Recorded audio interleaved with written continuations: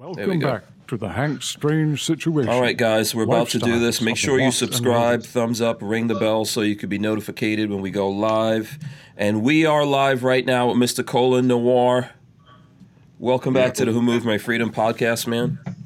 What's going on? A lot. I want to say nothing much, but there's a lot of stuff going on here. This is episode 411, so you guys are getting the 411 on Colion Noir. It's like good numbers. I don't know if you're into numerology or anything like that. You know. So yeah, it looks like everything's good here. We got a bunch of people coming in. Before we get into this here, I'm just going to ask everyone to thumbs up this video, share it, leave your comments in here. We'll try to get to questions from folks out there as soon as we can. Also, subscribe here to the channel. If you're not already subscribed, this is Lifestyles of the Locked and Loaded. And ring the bell so you can be notified whenever we go live. All right, Colion Noir. What's the deal? Yes, sir. Nothing much, man. Just working like a madman per usual. Okay. Are you like multitasking right now? My brain's weird, man. I actually. Oh, and then you froze for a sec. Because I've been reading this book called The One Thing. It tells you truly can't multitask. Mm-hmm. But I feel like when I'm multitasking, I focus better, which I don't really know how true that is. I feel like I get more distracted if I'm singularly focused. Right. Yeah. Or I just need medication, one of the two. Yeah, you know, or both. Or both of those. I think it depends what I'm doing. If I'm editing, I have to be distracted by something. Gotcha. Yeah, because it's like I think I'm very good at editing. If I could say I'm good at anything, but I hate editing. So you see, I have a love-hate relationship with it. Like back in the day when things were moving a lot slower and I could get away with putting out fewer videos at a time, I used to enjoy the process. I used to enjoy the creative process. I used to go sit down. I'd have like a glass of whiskey. You know, I'd have my mood music playing in the background. Right, and then right. I'd hit it. I'd zone and just me posting it on my story sometimes, well, back in the day. But nowadays, it's just a burden because it's like, I got to get this thing out. Without sacrificing any quality involved. So even though I still do that, it's more of a burden now than it was a kind of enjoying the process, which I think is not a good thing. Yeah. I'm sure folks out there would imagine you have a whole staff of people out there. You know, you've got probably like 5 editors and different producers and, you know, someone does your graphics and your animation. So if it was an NRA show, then yeah. Mm-hmm. But for my own personal stuff, no. You're on your own. Yeah, I'm pretty much completely, utterly on my own. I have a videographer that I work with from time to time, but he's not my full-time videographer. So for me, a lot of it I have to do on my own, the filming, the shooting. He's coming on more often now, so that's taking a big load off of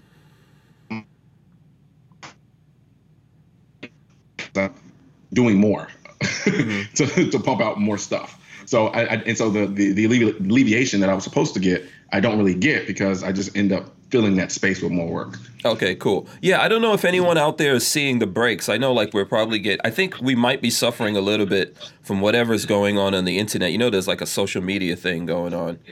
Yeah. Someone broke the internet. I don't know what happened. I don't know who dropped a new song or whatever it is that broke the internet. So if anyone sees that, just like bear with us. We'll try to get through it.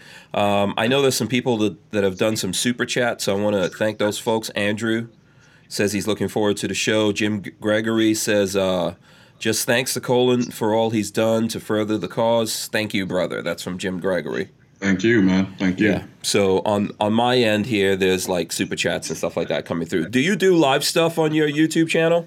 As of now, no. I'm okay. Looks like it's just is always the thing. People always want, like when people ask me to do certain things and then I kind of hesitate.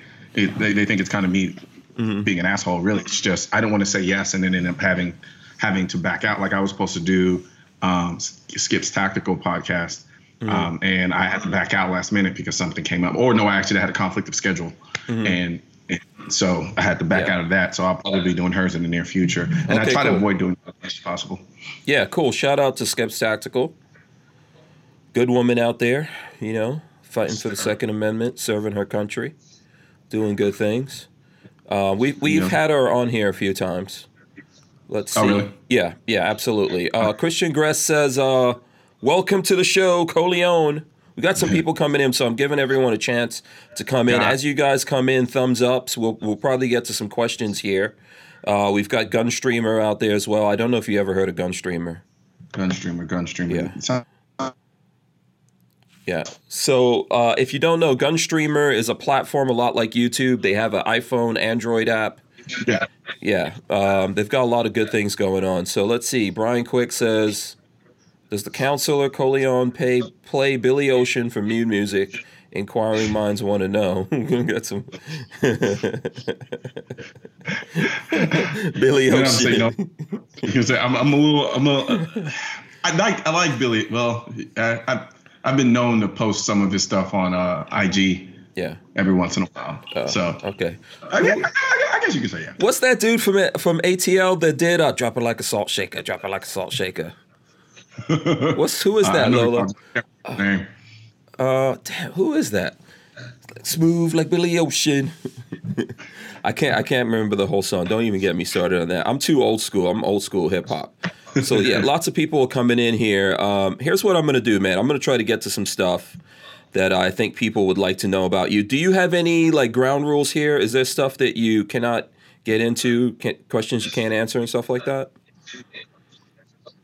Say it again. Yeah. Do you have any ground rules? Is there stuff that you're not allowed to talk about? Oh, if it comes up, I'll say that. Okay. All right. Cool. Yeah. Just let us know. And like I said, man, lots of people thanking you for coming on the show. Gibson Fender thanks you. So let's start right now. What is going on with you, NRA TV, man? I think that's the big thing. Everyone, let's just jump into it. You know what I'm saying? Yeah. What's your status, yo? The status is the status. NRA TV as of now is done, as far as I know. Mm-hmm. So I'm no longer doing any shows through NRA TV. Mm-hmm. But with me, I keep trucking along. My foot stays on the gas pedal. Right. So that's pretty much the long and short of it. Yeah. You were working before this. So now you I think we all know, you can tell me if I'm incorrect here, but you're an employee of Ackerman McQueen, not NRA, right? So the work I was doing with NRA was through Ackerman McQueen. They were the agency on record for the NRA. Okay. They thus had a falling out, and as a result of that, as you saw, NRA TV went down. So now things are just kind of up in the air in limbo. Okay. So what's your relationship with the NRA? Are you in communication with anyone at the NRA? Not in particular, no. I haven't had anyone reach out to me or speak to me. Okay. And how long has that been? It's been a little bit. Really? Okay. Yeah, it's been a minute. So people in the NRA you thought you were cool with or something, someone would at least say, yo, what's up with you, man? How you doing? I think there's a lot. I think there's a lot going on right now. Mm-hmm. So I think there's a lot in the way of distraction. So for me, like I said, what I do, my foot stays on the pedal.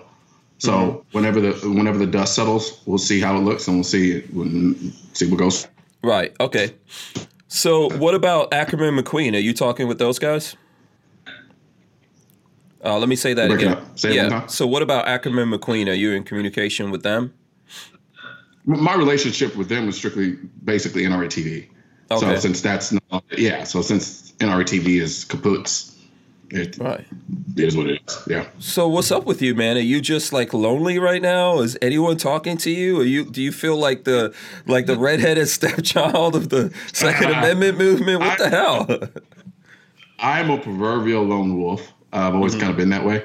Okay. So for me, it's a non-starter, to be honest with you.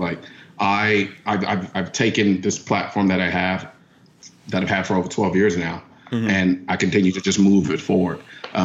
Whoever wants to attach themselves to it, so be it. We can have that conversation. But as far as I'm concerned, my passion lies with the movement, with the Second Amendment. That's where it exists, and that's where it will always stay. So I'll keep moving forward with that.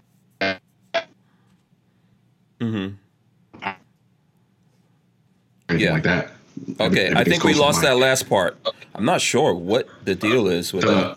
Yeah, the last few words there, if you can go over. The internet sucks today. Yeah. No, what I was saying was, for me, there's no bad blood between me and anyone or any organization at all. Everything was copacetic on my end. So with me, I just continue to move forward. Okay. All right. Good. So I don't know I'm trying to figure out where we should start with this to really go back, because I think there folks out there feel like with the whole breakup that's going on with the NRA, all the drama and everything that's happening recently, I'm going to take it back to it really started breaking maybe 2 weeks or something like that before NRA show. How did that all unfold for you? Because there's lots of folks out there who think that you are in the know of everything that's going on there. So let me tell you something. Answer a lot of questions that people like to ask me, and when I tell them that I don't know, they don't believe me. Right. All of the information. What? Somebody said close my windows. I have the live up on this side up here. Yeah.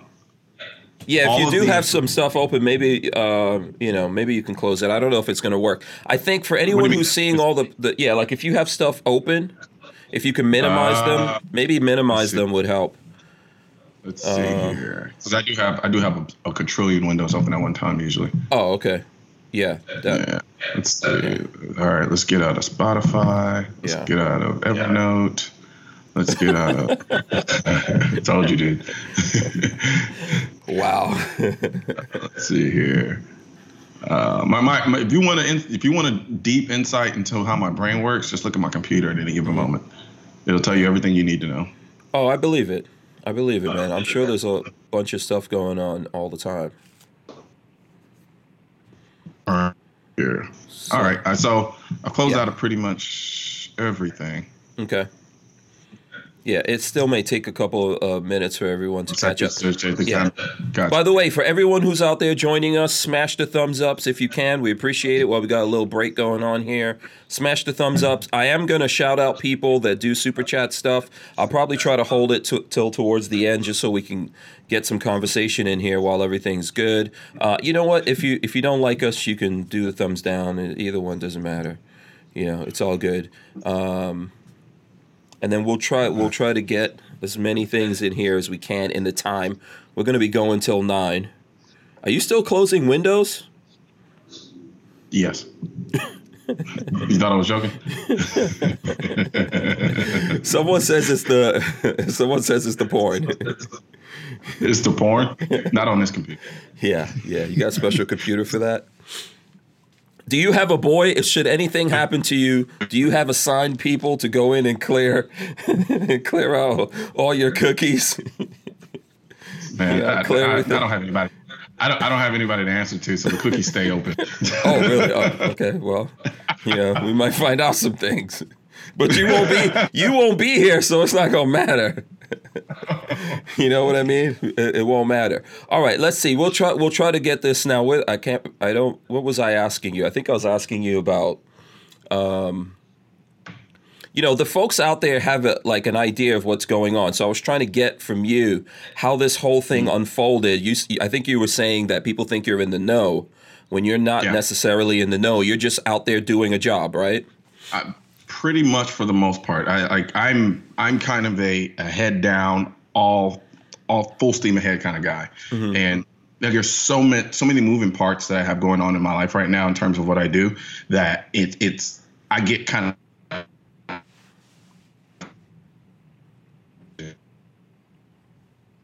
pull me out to get me to focus on other stuff. People have to talk me into going out and stuff like that. But for the most part, all of the information that I gather regarding this whole dynamic going on with the NRA, honestly, is born from the same articles that everybody else has access to. Mm-hmm. All of the stuff I'm finding out as the articles are being released. So I learned about NRA TV going down by way of an article. Mm-hmm. So for me, I'm pretty much in the same position as just about everybody else. Incredibly hopeful. When the dust settles, I think everything will be on the up and up, and we can get back on track and do what we need to be doing for this right. But right now, things are pretty much in a limbo. Okay. Are you bound by any NDAs or anything like that? Nope. No. Okay. All right. Good. So, what would you say to the people out there that are saying like, okay, all of this stuff is going on with the NRA. We don't hear from Colion Noir. We don't know where he's at with bump stocks or suppressors, and they just want to hear from you. What would you say to those people? Huh? Yeah. What would you say in You do know response where I to? am at bump. Yeah. I've made pretty blatant statements about bump stocks. I think Okay. I think what a lot of people don't understand is, one, when I'm especially when I'm filming and I'm traveling, it's hard for me to put videos out on YouTube. So sometimes what I'll do is I'll make statements via open letters. Like for instance, the Philando Castile situation, right? I found out about the verdict being handed down when I was getting off a plane, getting ready to film something in Utah. So at that moment, I'm walking to the airport. I get a call from the Guardian, and like, we would like to get your thoughts on the verdict for Philando Castile. Like, what are you talking about? Like, I just got off a plane. So at that moment, I went back to where I was staying and literally opened my laptop and typed out 500-word open letter about the situation, and passed it out there because I didn't have the camera equipment set up where I could put together a video and then just say something about it. Same thing with the bomb stock thing. I put out several tweets about my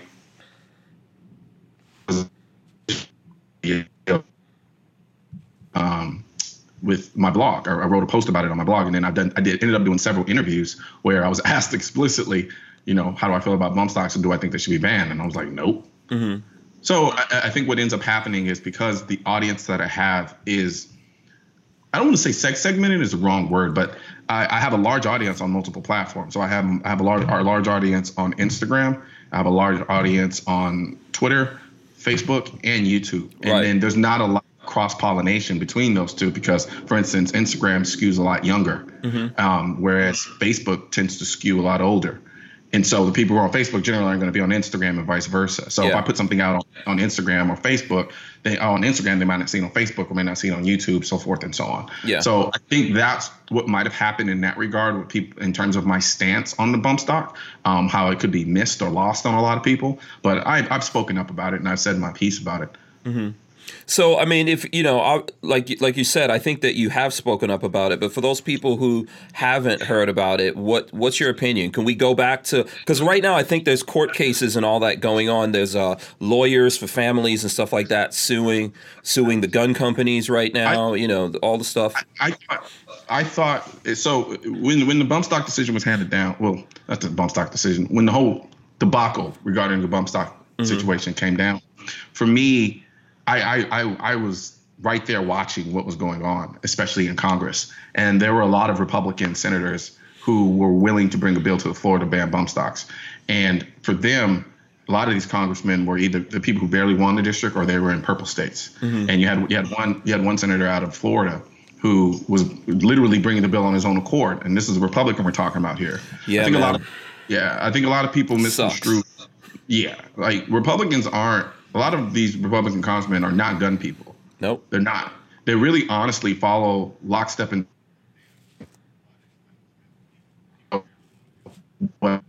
just to go the opposite direction, like was the case with the senator in Florida who wanted to bring the bump stock bill to the floor. Now, taking that into account, you have to understand this. If I'm a congressman and all I'm worried about is my votes in my elections, and I have a constituency that's kind of down the middle on the issue, when you talk about bump stocks, remember the congressman is not a gun guy, and a lot of the constituency aren't gun people. And so all they see is a piece of plastic that turns a gun into a fully automatic weapon. So now from the politician's mindset, he's like, wait, so you mean to tell me I'm going to have to be on record defending machine guns? Because that's what the constituency hears. So it makes them scared, and they say, okay, well, it's not a gun, so I'm not going to get a lot of blowback from. So let me go ahead and go ahead and propose to ban this piece of plastic because you know what? I'm going to look like the hero, right? And so to my constituency on the other side, that's a little more moderate. He needs a good internet connection. I have fiber wire. Yeah. I don't think we could do much about this. I think it's just the way the internet's going today. So yeah, it could be. We don't know who it is right now, and I don't think it's either one of us. Like we've got everything shut down here on our side. Yeah, it's just the internet's going real bad today, and I think what people don't understand about the internet is that there's not a lot of people that are servers. that have servers going. You know what I mean? There's a few companies out there that really have the server farms, and everyone else is beholding to them. And we actually need to change that. We need to change that. And this is probably the reason why. Because when one thing goes down, it kind of has a ripple effect. Like IG's not working. It's not doing anything with Facebook. You know, so everyone, and then with everyone else piling onto the other social medias that are working, that slows everything down even more. So that's what we got going on. So whatever, we'll get through it, you know. Yeah. So,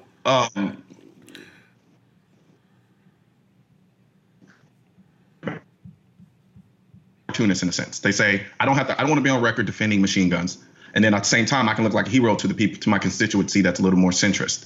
So especially on the issue of firearms. So it's like, okay, let's ban this thing that turns guns into machine guns. That's what we're going to do. We're going to jump on it before the other people do, right? The problem with that is the NRA, as far as I knew, didn't want them banned.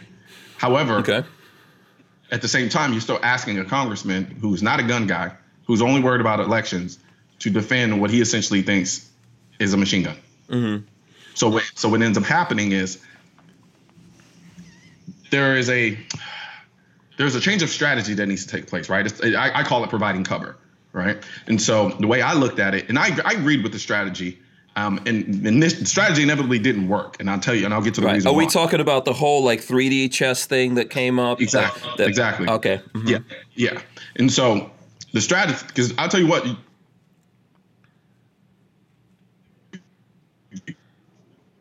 So for me, I look at the situation and being as close as I was to it, I could see the vehement pushback, so to speak, and just say, you know what? Nope, no banning. That's it, right? We would have lost. That was an absolute guaranteed loss. So there was a calculated risk. There was the idea that, you know what? And I'm not speaking for them. I'm telling you from my observation, this is what I think went down. There was this notion that says, all right, we have the ATF over here, who has ruled on these bump stocks multiple times. We don't have the time. We just had one of the worst mass shootings in this country's history. We don't have time to sit here and we don't have the time to educate the public on the distinctions between a bump stock, fully automatic, semi-automatic, all of that stuff, especially if it goes to the floor in Congress, because they were pushing that through because they knew that the emotions were very high right now, and they would be able to garner the sentiment. They would be able to garner positive sentiment for a bill that not only banned bump stocks, but a ton of other stuff on the floor of Congress, sheerly based off of the emotion alone. That's funny. Somebody said there is jamming the feed. Yeah.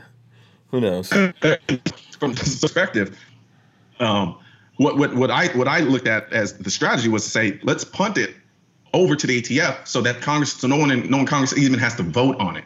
None of these Republicans who are kind of scared and kind of light-footed on the issue don't even have to vote on it and be on record voting for it. And so you punt that over to the ATF, and like the ATF, the same organization that's ruled on the bump stock twice in our favor, you punt it over to them. By the time they go through the entire process, the comment process, and all of those things, I mean, the emotions of what had happened would have died down a bit, right? So they thought, like strategy-wise, they thought those guys wouldn't change their mind because they'd looked at it 2-3 times already before that. Not only would they not change their minds, they technically couldn't. Right. And when the NRA made this, you got to remember that statement was made by lawyers. Right. So I understood why people read it and was like, oh, my God, they're telling them to ban. I was like, that was a statement made by lawyers. And at the same time, if I'm trying to tell you to attention over here that actually has a rock in it. So I'm going to write a statement that's going to sound like it's doing one thing when it's really doing another.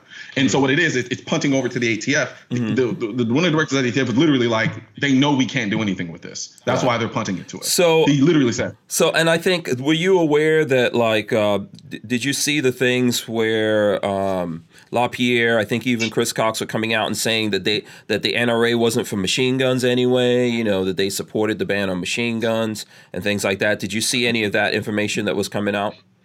Okay, but that was out there at the time. Was it? Yeah. Was that what they said? Yeah. Oh, yeah. I mean, because LaPierre did an interview at the time. This wasn't even like old stuff. He did an interview where at the time he was. I do remember that interview. There was a subsequent one, too, where he pulled back on that statement as well. Okay. Yeah. There was. Because I remember seeing that interview and I went, what's going on? Yeah, that's weird. Yeah. Again, cover. the biggest fear, I think, was the idea that these senators were going to be on record defending machine guns. Now, you and I don't have a problem with that, right? But we are talking about people who are not gun people. And we're struggling now to keep them from trying to ban semi-automatic rifles. Yeah, right. Well, so how did that flip? So how did that flip though? If we thought and we all debated this. I'm not trying to re-argue that whole thing. I think it was like everyone got up in arms. Everyone was going at each other. I'm included in that whole thing. How did it come out this way when there were people who thought, yeah, there's no way they're going to look at this and go, nope, we already said these aren't machine guns. How did that all flip? Trump. Okay. Long and short of it. That's the long and short of it. Everything was going just fine. Literally. They went through the review process. They were pretty much going to come out with the same conclusion that they came out with before. Then Trump directed them to ban them unilaterally. Yeah. So I don't know what your relationship is with Trump. Do you even have one? You're right. I said I don't know what your relationship. I don't know what your relationship is with Trump. Do you have one? No, I've never actually met Trump. Okay. I met Trump Jr. Trump Jr. Okay. Do you guys have a relationship? Are you cool? Text each other? Yeah, pretty. I mean, like we don't fall asleep on the phone together or anything like that. But thanks. Good for that. I've talked to him a couple times. Okay. So I mean, let's step back a second. Even when the NRA came out and supported Trump and all that kind of stuff, right? And said they just anointed him. This is going to be like our president, and he's a gun guy. Where were you at on that? Because I remember being at like SHOT Show or something. Like, how'd this happen? Repeat that last part again. Yeah. One more time. So do you remember when the NRA came out and anointed Trump as a gun guy, and this is our dude? Where were you at on that? And then can you compare that to when, like you just said, he's the one that pushed for this ban on bump stocks? Did he change or do Man, you're freezing on me. Yeah, I know. It's freezing up a little bit. Where are you at on Trump and the NRA coming out? So where am I at with Trump now? Yeah. Where were you at when the NRA anointed him? And then where were you when he's the one that came out and did this? How did that change? I was fine with Trump initially, still very much into for the most part. But what I will say is that he's demonstrated a lot of ignorance on the issue. I think with Trump, like the way he saw it, like I said, I can't speak for him. I'm not him. But from my perception is he saw it as a piece of plastic. Therefore, it's not a gun. Therefore, I can do whatever I want with it, get rid of it. He was getting a lot of flack. He was getting a lot of pushback about the bump stock thing. He thought he could throw it. He thought he could throw the other side of bone. Yeah. And so it was a piece of plastic and nothing more, nothing less. Yeah. And so people have to understand, just because people are Republicans does not mean that they are gun people. Right. And what ends up happening, and then not only that, because they say they're gun people doesn't mean they understand the Second Amendment or or what that means. Okay, I know we just broke up again. It's like we live this. Did it? Yeah. Okay. Sorry, go ahead. Say that again. So we live this, right? So we follow it extremely closely. A lot of those guys in Congress don't, right? They have their own motivations. They have their own agendas. Now, it is left to us to be as loud as possible to make them hear us.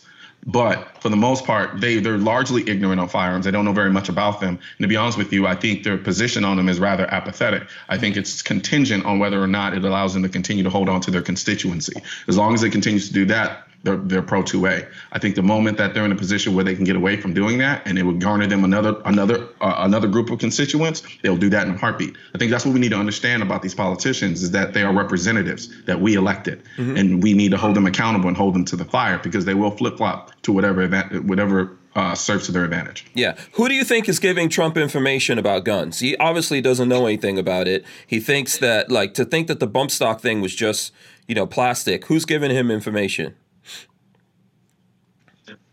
I have not the slightest clue. Okay. I would assume, because even take the most recent statement, which I tweeted about suppressors, right? Yeah.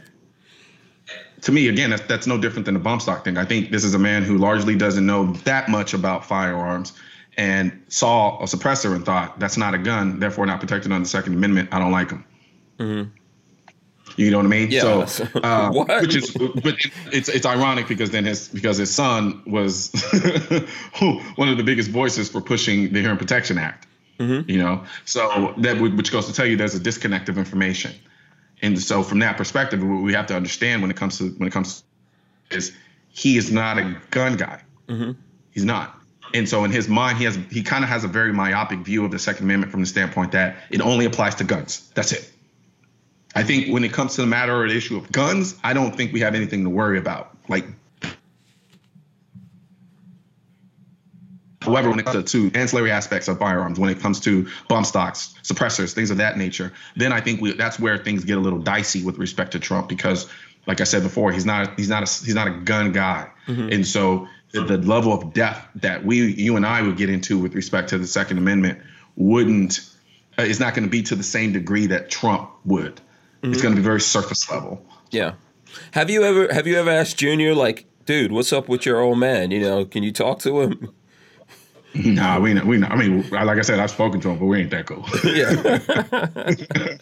I mean, you know, that's like, if I was talking to him, that's the one conversation I want to have. I mean, I'm a New Yorker, so I understand how, like, New Yorkers think. You have to, like, get to the meat. Yeah. No, absolutely. Yeah. Like I said, I don't have a direct line of communication to Trump Jr. So. Yeah. Yeah, I think we're all on our own when it comes to that, and I think that's an unfortunate reality. Some of us realized it. There's lots of people out there that were very happy for Trump to be the guy. I think ultimately, you know, we all made those decisions, and people voted for him or didn't. You know, lots of gun guys did vote for him, and we're disappointed. I'm still. Would I? No. No, me neither. Yeah. I wouldn't want Hillary up there. You know, that would be a lot worse situation. Every single opportunity here, I think we would have taken huge losses. The problem is here that every time something happens, we're kind of like backsliding a little bit, trying to appease people. I think the thing is like the Second Amendment, I look at the Second Amendment as like a castle, right? And the problem with it being a castle is that it doesn't matter. Like, people always like to say about the NRA, you know, they're always playing defense. They kind of have to. That's just the nature of defending the Second Amendment. It's a castle that's constantly under attack. And it's hard to mount an offensive attack when you're constantly having to defend the structure that you have. There's the people on the other side of this in the middle of an open field, and they can just throw rocks all day long. So there's really nothing for them to have to defend to ever fall back on the defensive position, which is why I think we've got to be vigilant as a community in terms of defending this right. And unfortunately, there's no rest. We do not get to rest. And if you look, every single time that we have rested, we get caught up. We get caught blindsided. Yeah. Yeah. There's a massive machinery trying to take us down every day. Lots of money. Yep. Yeah. Yep. And that's another thing that people underestimate. This fight requires money. The NRA, as much money as they spent, Bloomberg outspent them by himself. Think about that. One man outspent an entire organization consisting of 5 million people. Think about that. This is a money game. And for people to underestimate that, I think is a grave mistake. It's a grave, and now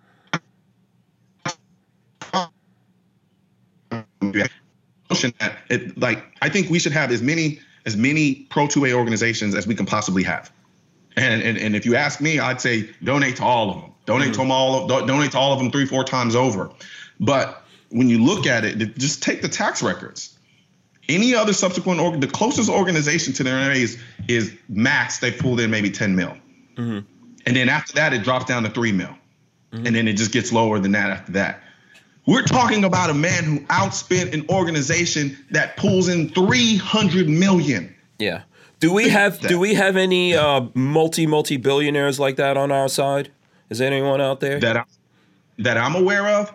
I think there are. The problem is the manner in which that they acquired their wealth. They're living in a space that they cannot come out publicly and be pro-gun, because the moment they do, that wealth is now in jeopardy. It's no different than being a movie star, being a celebrity, and I don't want celebrities, because it's very easy, and I've been falling into it in the earlier parts of my career, is straight up attacking any celebrity and calling them stupid. You don't know what the hell you're talking about. And a lot of them don't, just to be honest with you. But you can tell the difference between the adamant anti-gun celebrities and the ones that are kind of like, I like this stuff, but I live in a world and space where my career depends on keeping my mouth shut, right? And so they're going to have to frame some things under the guise of, oh, this is just entertainment. Or they're going to go out and shoot with heron or something like that. This is fun, because the world that they live in is not conducive to being outwardly pro-2A. And it's easy for a lot of us to say, well, you should respect the Second Amendment so much that you shouldn't care. At the cost of what? Not being able to feed your family? Mm-hmm.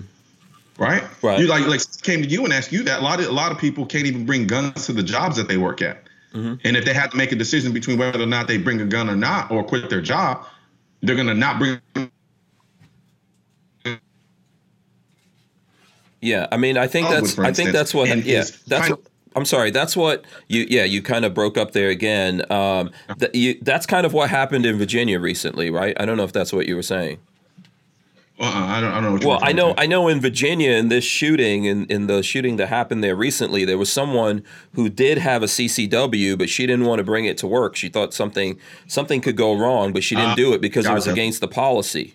Yes. I wasn't referring to that, but I do remember that. I do adamantly remember that. Yeah, and which is unfortunate, right? You know, you have somebody who could have possibly done something about it, but she was forced to make a decision between, well, may I be able to protect my life or save the life of other people, or risk losing my job? Mm-hmm.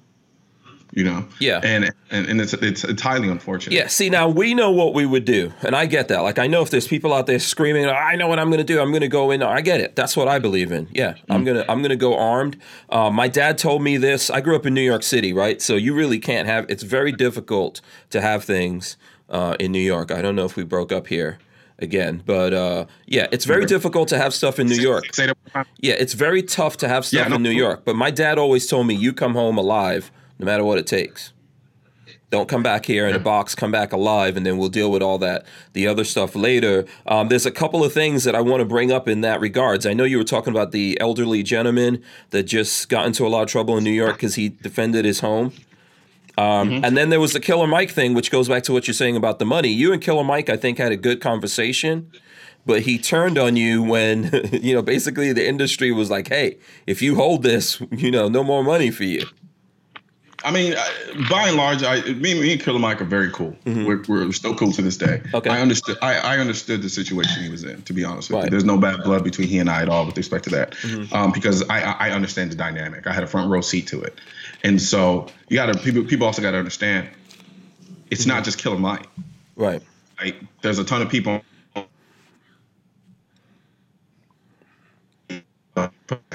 So I'm sorry, you said there's a ton of people. Say that again. You said there's a ton of people that feed their family based off the money he pulls in. Mm-hmm.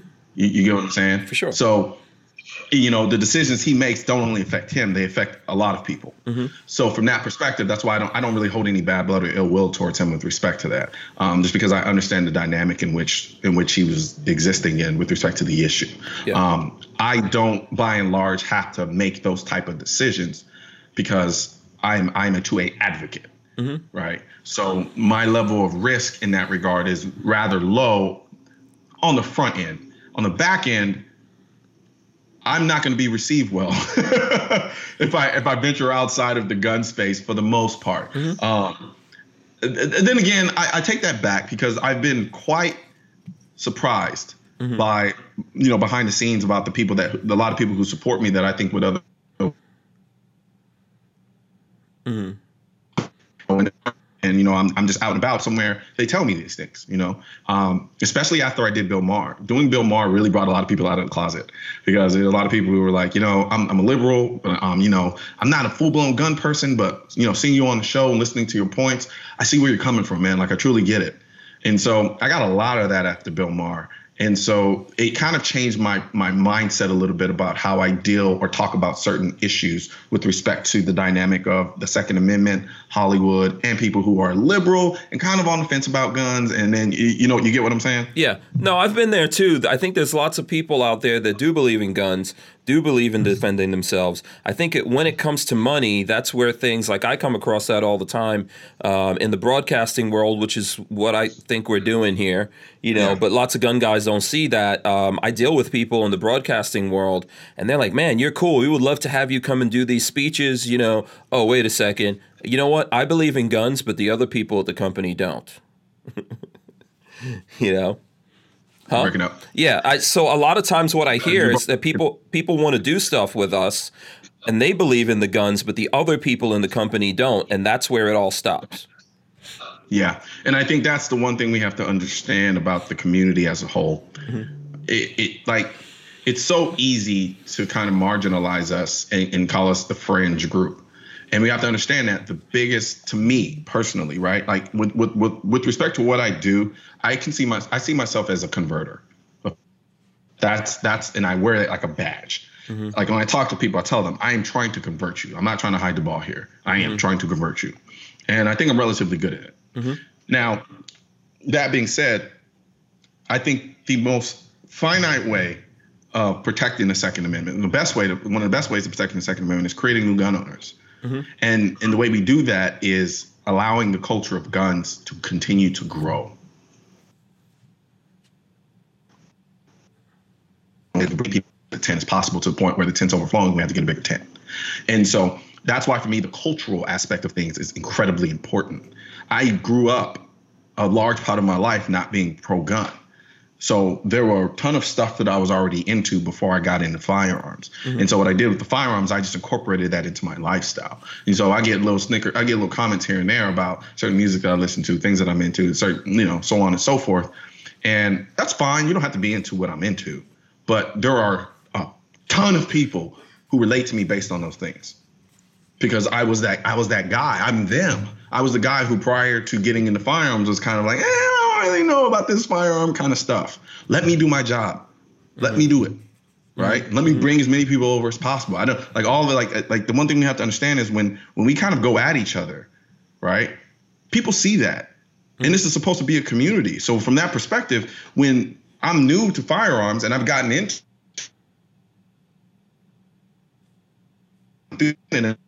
vitriolic kind of hatred and trolling of people who are frontward facing representatives of this particular movement in this community, it's like, I don't want to be a part of this. I get that. I hear that all the time. Mm-hmm. It's like, man, look, I just got into the gun thing. I like it. But man, dude, like that place the gun community is vicious, man. Like it's just toxic. Yeah. And it's like, I don't really want to be a part of it. So now what have we done? We just created another closet gun person.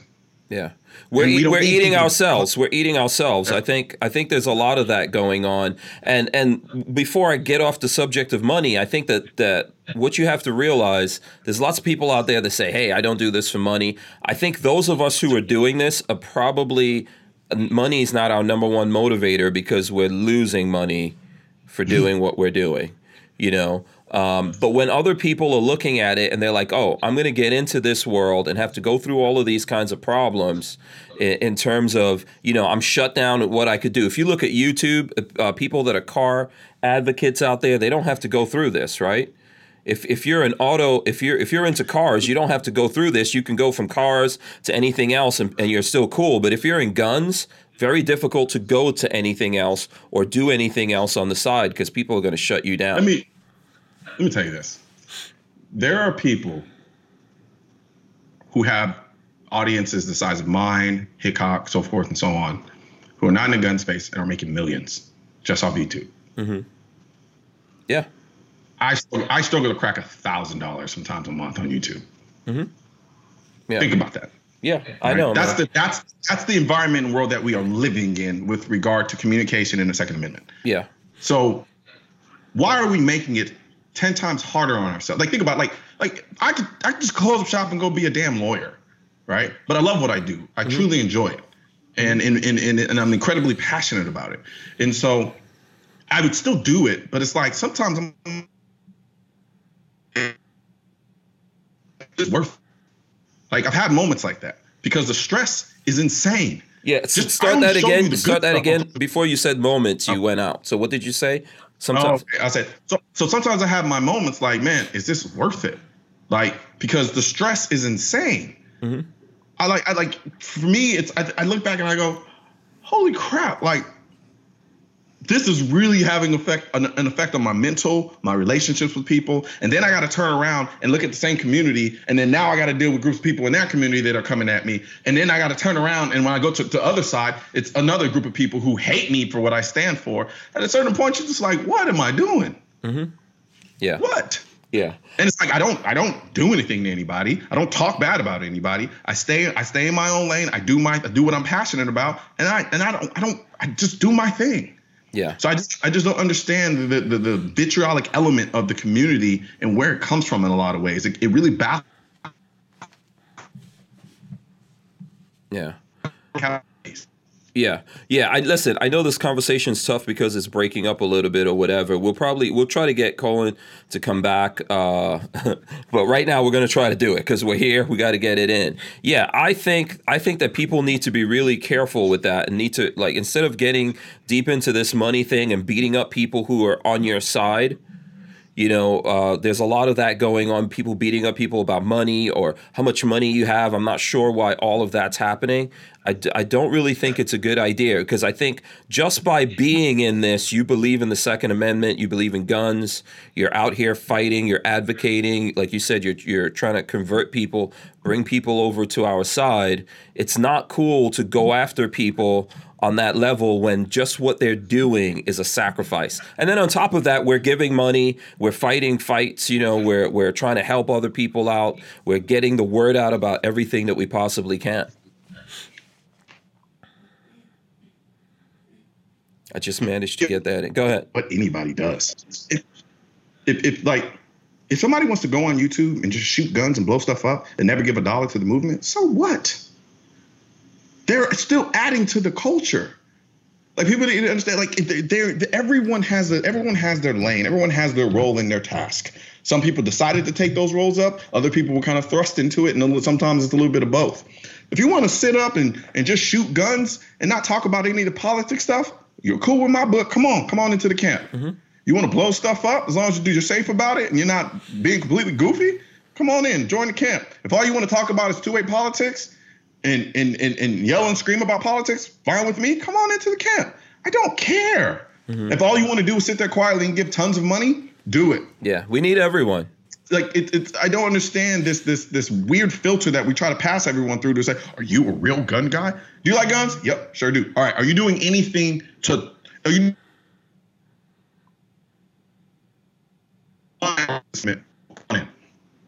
That's my standard. Yeah, say that again. Are you doing anything? That's where you kind of broke up. So, okay, gotcha. So for me, I look at it like this. Are you doing anything to undermine the Second Amendment in this country? Mm-hmm. And if it's no, come on in. Mm-hmm. We're good. I don't care how you decide to engage in this community. I don't care how you decide to engage in the Second Amendment, as long as you're not hurting anybody and doing anything to undermine the Second Amendment. Because as far as I'm concerned, at that point, you are an ally. Mm-hmm.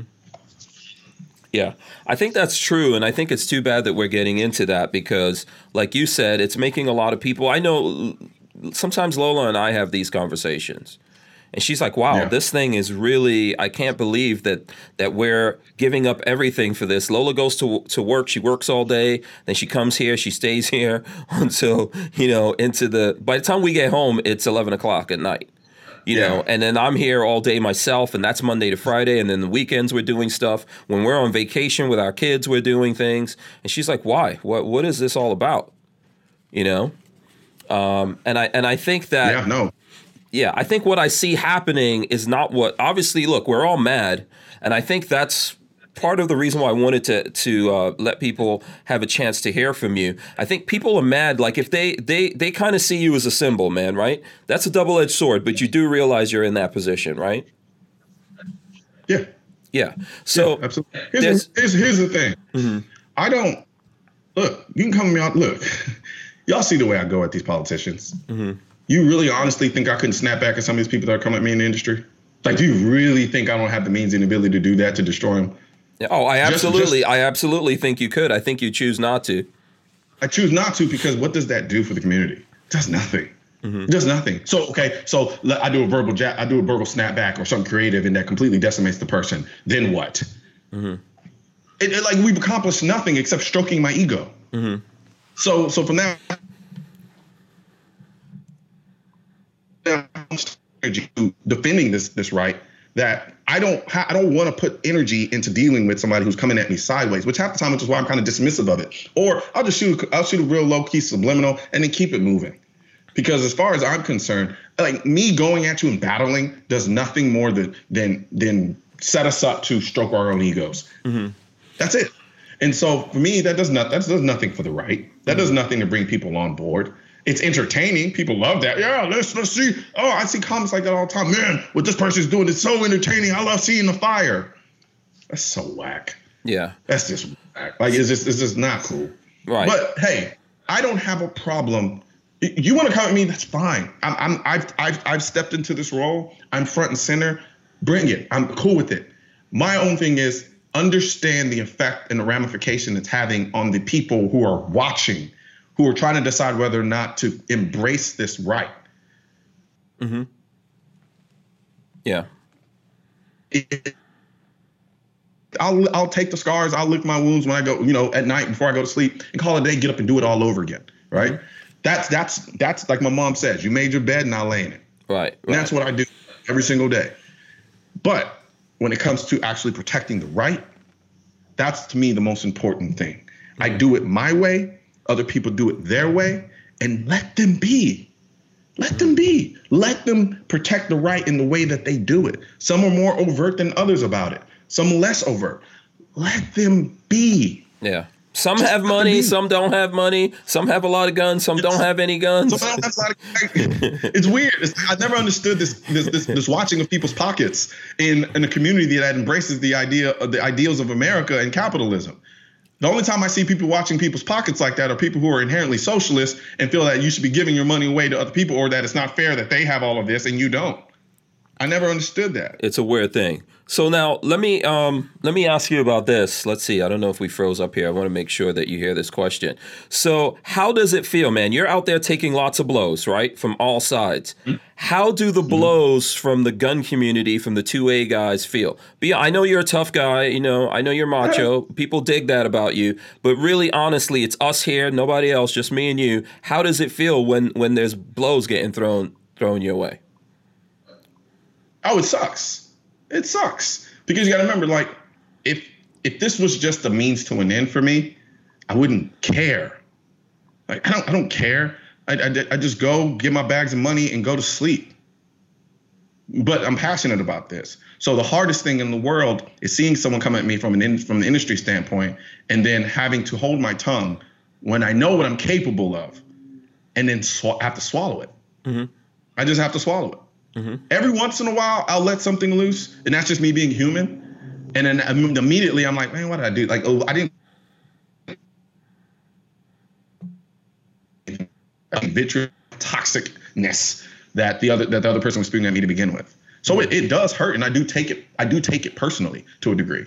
Mm-hmm. But at a certain point, you kind of have to create a barrier, because if not, it'll drive you crazy. Yeah. People don't understand that. You're a public figure on social media. A lot of people say things like, "Oh, why are you crying about it? Like, you have all of these followers. Why do you even care?" Man, like, you got to remember something. Like, I just saw a question that was funny. Like, if I have 500,000 followers on Instagram, I'll put up a post, mm-hmm. and I didn't buy followers, so my engagement is high. It's super high. So I can get anywhere. Getting 300 to 1,000 comments on a post is nothing. Mm-hmm. So now, if I'm trying to stay engaged with my audience, that means I have to do what? I have to go through some of those comments. Mm-hmm. So now if I'm going through those comments, and I'm good, and most of them are good, but then it's like, you go through the comments. Yeah. Okay. Yeah, you froze there. You froze up. Nope. All right, this is crazy. Yeah. You said something passionately. It looks like you punched the microphone. Yeah, so basically what I'm saying is, if I have 500,000 followers mm-hmm. on Instagram, for instance, right, and I want to stay engaged with my audience, so I'm looking through comments from time to time. Right. And as I'm doing that, the vast majority of them are positive, but then it's like you hit one, boom, that's like one punch to the gut. You see another negative, boom, that's another punch to the gut. You mm-hmm. see another negative comment, boom, that's another punch to the gut. Boom, that's another punch to the gut. I post 5 to 6 times a day just on Instagram. So now if I'm doing that same thing repeatedly over and over again as I'm going through comments, boom, punch in the gut, boom, punch in the gut, boom, punch in the gut. I don't care who you are. If you're in the middle of a boxing ring and everyone there is cheering for you, but you're still getting punched, it's going to get to you after a while. Oh, hell yeah. Yeah. You know what I'm saying? Yeah. But people don't see that. They only see you lash. It's more damaging. It's more damaging. Yeah, absolutely. Yeah, absolutely. Without a doubt. That's what people look. I also tell Lola this because I hate to hold my tongue, man. I don't know. Let's see. Did we freeze here? I personally hate to hold my tongue. I think silence is violence. When people, I tell Lola, people. I don't know if anyone realizes this about me, but I actually like to fight. I know it seems like I'm cool or whatever, but I like to fight because I think silence is violence. But how much fighting do we want to do with each other? Yeah. But I do think it's tough when you let people just keep hitting you and you don't say anything, and then people out there just believe what they're saying. Like, hey, this guy's not doing anything. He's not giving money. He's not fighting. I think in your name, people are saying you're not like pushing back on what the NRA is doing. You're not, you're not with us and all this kind of stuff. I know that has to hurt when you know that you are and that you gave up a lot in order to do this. It sucks. Again, like I said, I made my bed. Now I have to lay in it, but it does suck. So when I do happen to lash out from time to time,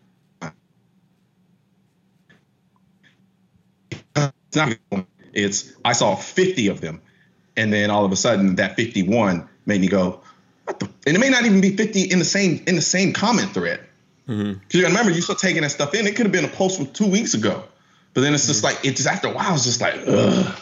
And then it's like, and another thing too is like everybody inherently in the gun community is a fighter, right? That's why we embrace the Second Amendment, because we fight for what we believe in. We fight to protect our families. We fight to protect ourselves. And so as a result, we are inherently fighters. So when I get a negative comment or someone comes at me the wrong way, I want to punch back.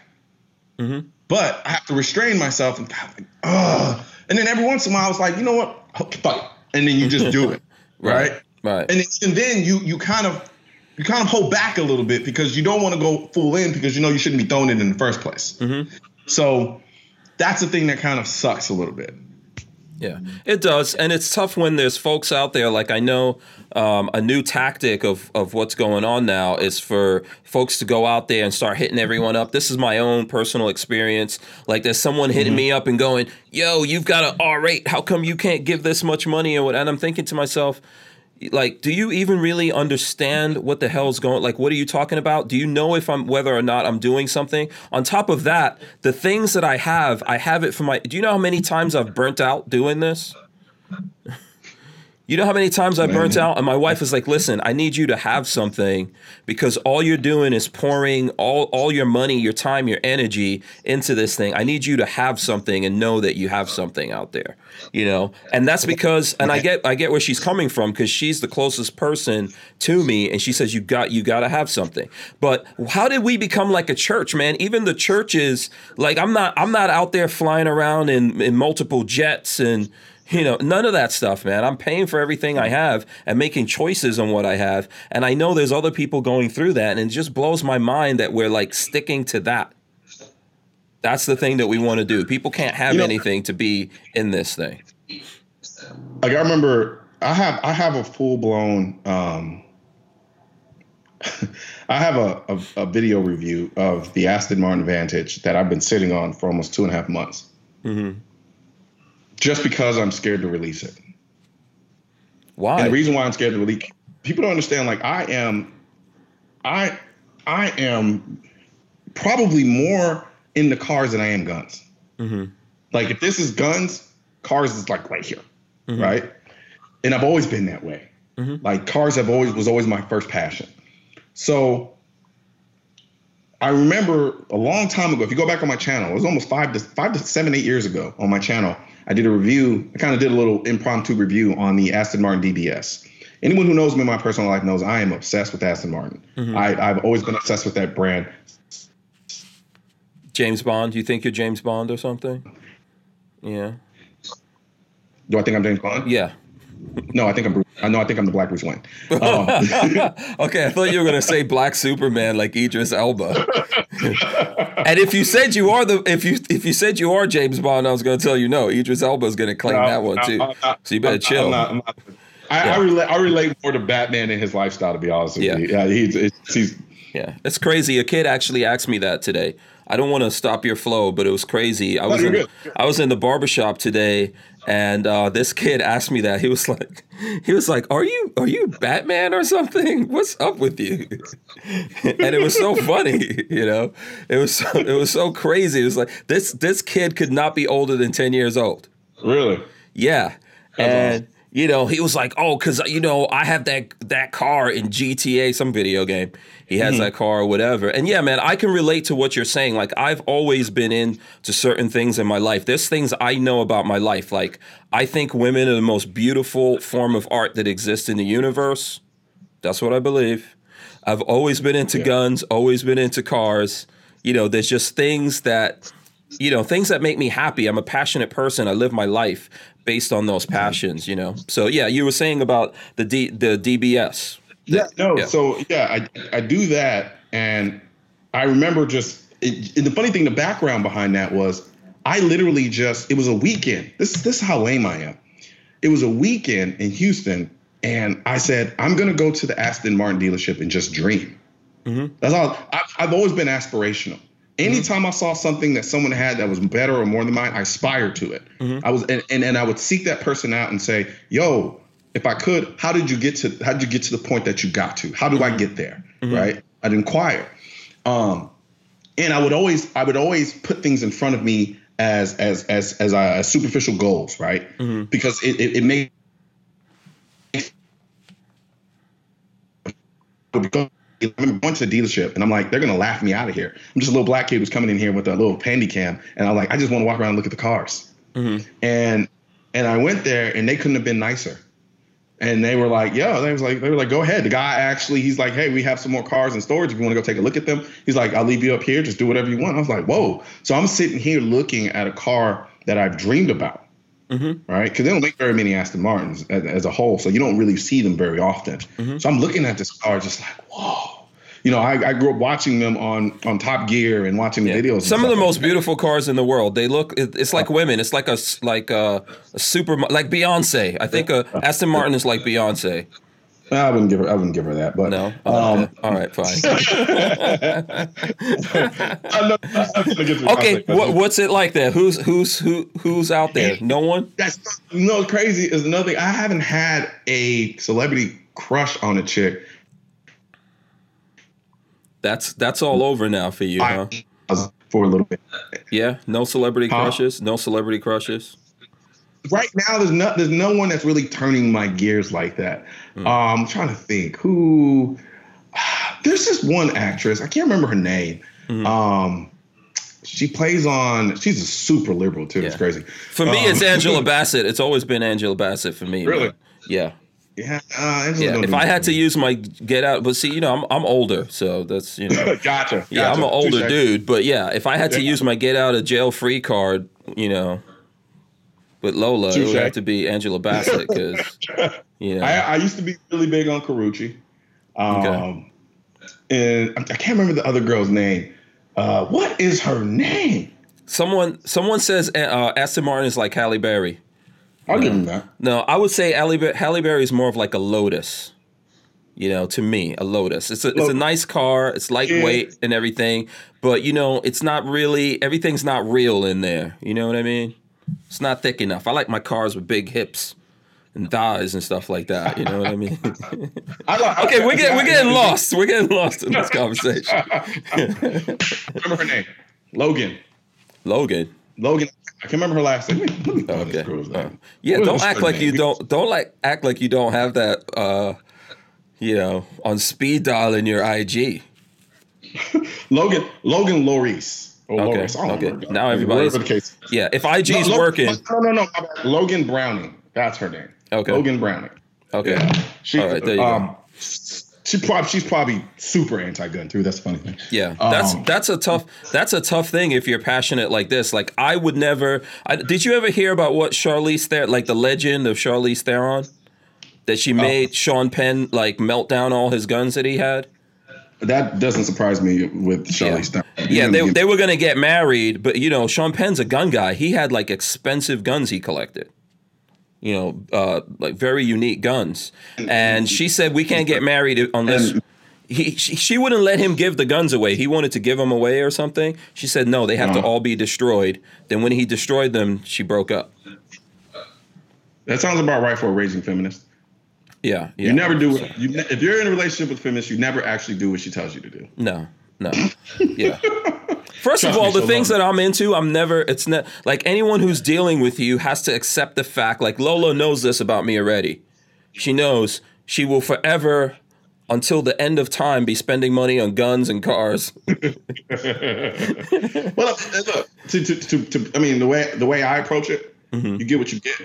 If I look up, you're still there, great. If not, so forth. Like I told you, my foot stays on the gas. So you either keep up or you get left behind. That's just the way I function. Yeah. And I function that way with my work, my job, women, relationships, all of it. Yeah. So for me, I think women appreciate that too. I think one of the things I have to say, one of the things I have to say to the young dudes out there, maybe they've got relationship issues or whatever. The minute a woman will do a lot of stuff to try to get you to change your mind because she just wants to see if you're changeable. But if you are changeable, she has no respect for you.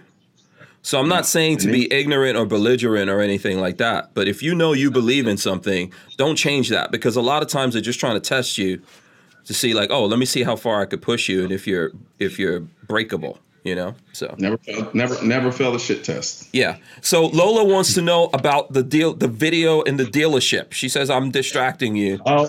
Yeah. Okay. So, yeah. All right. Right. So I go and I do this kind of walk around describing the Aston Martin DBS, and I'm in awe. Like you could hear it in the video. I'm just kind of like, oh, I'm just gushing. It was a terrible video, and so and so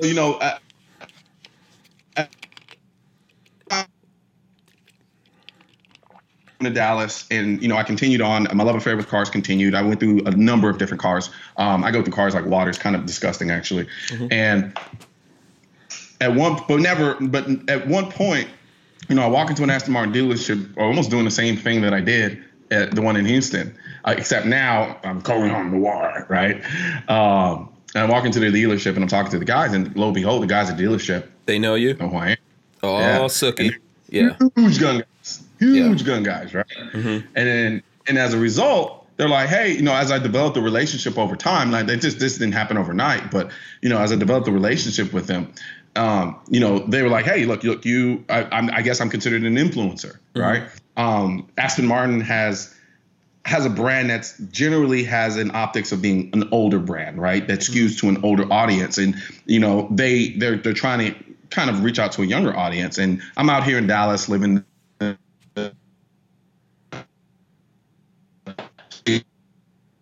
jumping and bouncing to different places. And so, they figured, hey, from time to time, we'll give you a car on the weekend. Just drive around, enjoy it. We just want a presence out there for people to see it, especially in the younger hand. So loners that you could do videos on.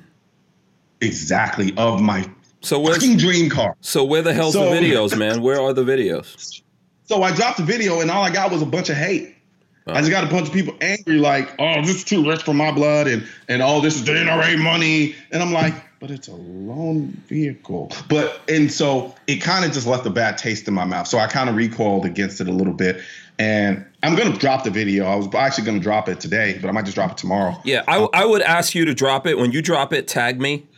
I will definitely do something about it. But I hate the fact that in the gun world, people want us to be monks. I hate that. Yeah. That's socialism, whatever, however you want to paint it. Anyone who's out there thinking that because someone has something doesn't mean they could afford it. I can't freaking afford that Audi that I have. I can tell you that right now. Ask Lola. She'll tell you can't afford that thing. She doesn't know why the dealership gave me the loan. I'm like, because they like me. She thought she was. You'll do any and everything to pay for it, no matter what. She thought she was going to shut me down. She's like, yeah, go ahead. I don't think they're going to give you that loan. And they gave it to me. I was like, yeah, you're going to have to sign some paperwork. She's like, what? So the thing is like having to, like, I can't, there's lots of things. If you're passionate about things in life, it drives me crazy that other human beings say you should not be like that. You've got one life that you're living right now. Everything else we'll find out about in the hereafter. Right? No, you're absolutely right. Yeah. Yeah. No, So man, go ahead. yeah, I'm just mad at the people who want to take passion, the same passion that you give to guns and to the Second Amendment and all the things you do. I want to see that in other things because I appreciate that. That might motivate me. That might motivate other people out there. I think it's a powerful thing when I ran into this kid today that was like, damn, this was like blew his mind to think that someone that looks like him could drive this car or do this thing. That's what we need in life. Yep. No, absolutely. I like I said, I've always been aspirational. That's me. I've always aspired to more. I've always aspired to bigger and better, while at the same time understanding and being appreciative of what I have in the moment. Yeah. That's the balance I try to create for myself. Yeah. And so it does suck, like, that I have to even run this mental filter of should I release this video, or is it's going to come off? Is it going to send the wrong signal? Yada yada. Live your life, man. I want you to live your life because your life has phases. There's sections you go through in your life, and when you get older and you settle, you find the right person, you settle down, you have kids, you won't necessarily be able to do this thing. But the fact that you did it is a motivation that helps you get to the next phase in your life where you can revisit it. You need to do these things, man. No, absolutely. I'm definitely going to drop the video though. That's for sure. Yeah. It makes me mad that there's like people in the gun world who feel like they have to subjugate the folks that are creating content for them and stuff like that are helping them, that are notifying them of things and getting out there and fighting with them and going after the politicians and doing all of this stuff. And they're like, no, you have to live like this. You can only have this. Yeah. No, and outside check, I mean, that's borderline socialism. It is. And so I bet it's like wait a minute, I thought we were people who value the American ideals. But yeah, it's like any signs of any success is met with, I don't want to say hatred. It's just a certain level of despise. Like it's interesting to me. And here I am like a little child. I'm just passionate all the things that I'm into, and so it kind of sucked, but I'm still gonna do it. Yeah. Right. Like I'll drop this Aston Martin Vantage video, and then I'm gonna go and do the new DBS that came out. And then I'm gonna start branching off into other vehicles as well. I don't care if I see you in a freaking Koenigsegg, man. Okay. I don't care if I see you in a Koenigsegg. I'm gonna be happy for you, and then I'm gonna say, listen, I'm coming by to visit. Yeah. And you better figure out how to borrow that Koenigsegg, or if you own it, you better lend it to me. Yeah, I have this massive itch. It's like been eating me alive. I want a 991 911 GT3. Oh, really? Okay. Yeah, I drove one. So what I tend to do sometimes, like what I would do when I would film Noir is, we'd usually be out there for about 3 to 5 days. Mm-hmm. And then if it landed on the weekend,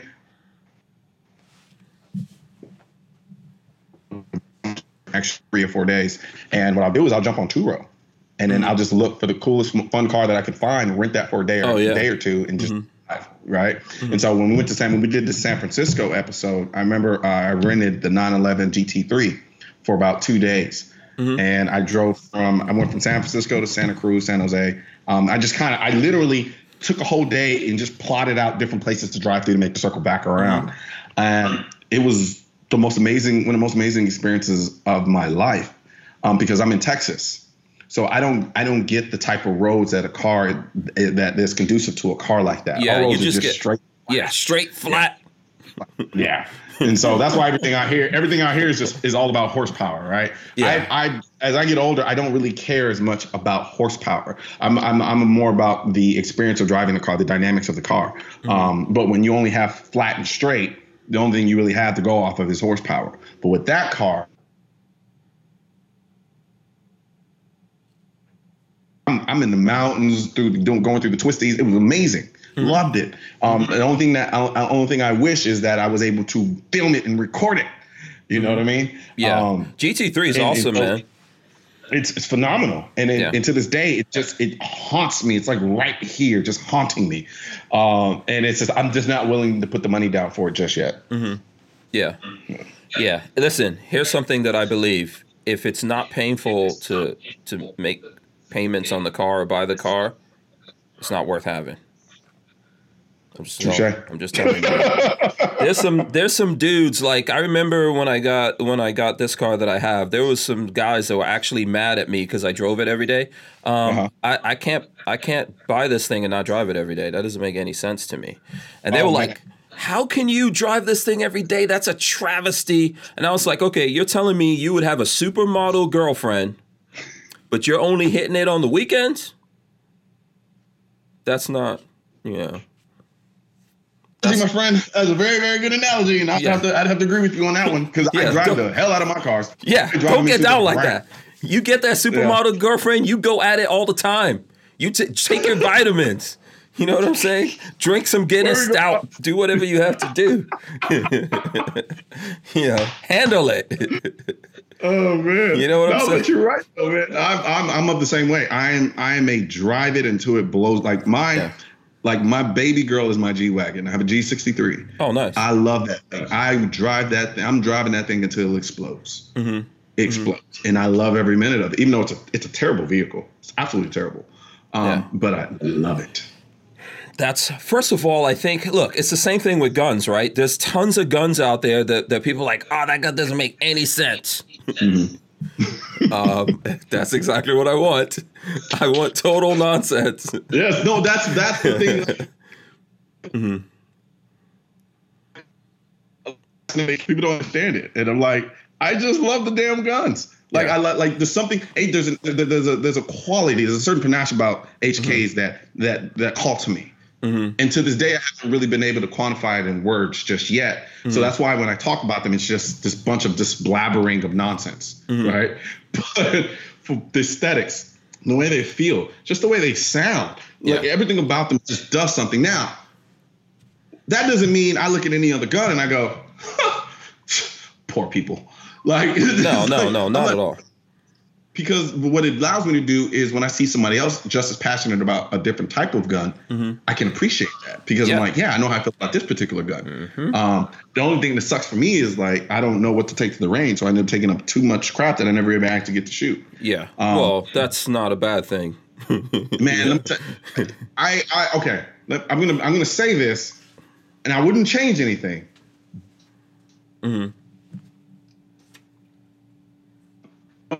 Sometimes you better enjoy your firearms when you have limited options. Okay. Because what ends up happening is you turn into a child, right? And all you end up doing is getting bored is the wrong word. You just want to jump to the next one, to the next one, to the next one, to the next one, without really truly enjoying. Like, so for instance, this is going to be a weird analogy, but I'm known for my weird analogies. So I was over with my business partner's house, and there's a young lady who works with us, and she's on the couch and she bought this cookie, right? She bought this cookie, and I'm a sweets guy, right? I love to eat cakes, cookies, candy, you name it. It's bad. Not gonna argue that. Yeah, I mean, it's evident, self-evident. So I'm sitting here. We're on the couch and we're talking about different video ideas that I'm going to put together. Store, things like that. So we're going over all this, and I'm watching her, and I'm like, I look over 15, 20 minutes later, and she still has the cookie. And I was like, why are you eating the cookie so slow? Because in my mind, when I get a cookie, it's gone in 10 seconds. There's cookie monster.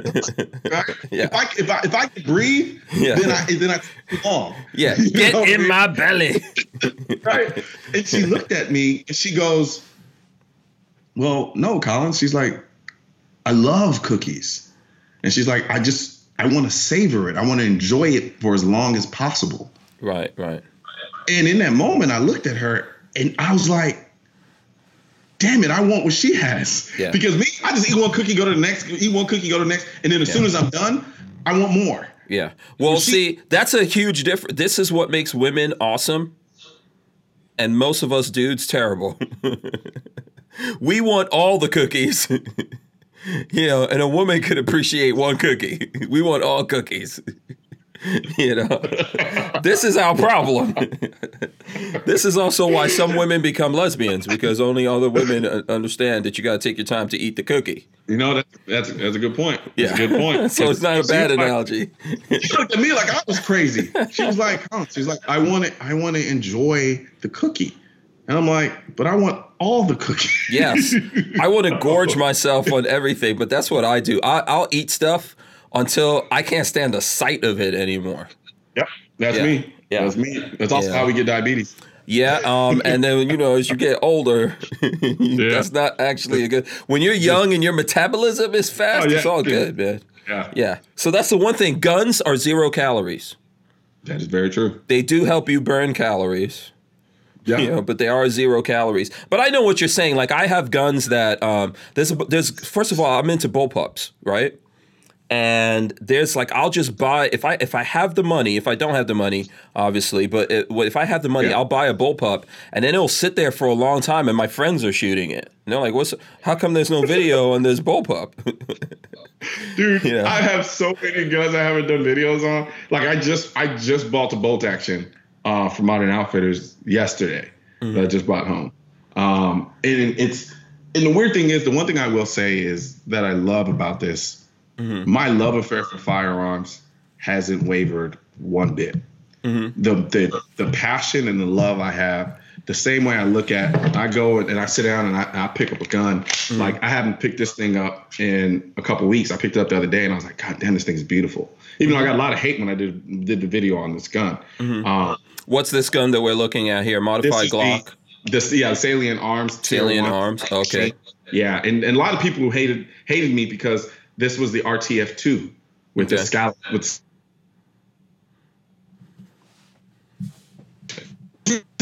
gun, and I was like, because I wanted to make it more uniquer.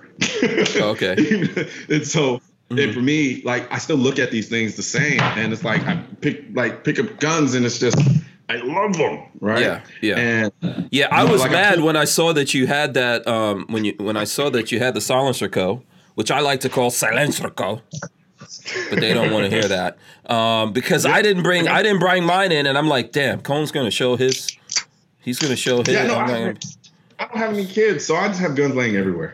Yeah, like I literally, they're everywhere, and I have like 5 safes. Yeah. That's just one of like 5. Yeah, I have kids. I got guns laying everywhere too, man. I just taught them to stay the hell away from my guns. And the funny thing is, I know a lot of people like that. They're like, and their kids grow up to be. Actually pretty damn good about that. Yeah, I mean, my boys are like 19 and 20 now, but Gotcha. Yeah, gotcha. But yeah, you can ask them. They grew up with guns everywhere. So, let's see. There's a bunch of things going through here. Let me see. I'm trying to see what. Somebody asked me if I had a high point. Yeah, I think people want you to discuss the yeet cannon. I see folks out there. Keep saying, ask him about the yeet cannon. What do you think? I'm gonna be honest. Because I've been so ingrained in the political. So like, if anybody who really follows my page closely, my content goes in waves. So like now, since we're in a really deep political season, they're gonna get more political commentary videos. After that, they're gonna be way more gun review videos. So my mindset, it's like I'm constantly having a flip.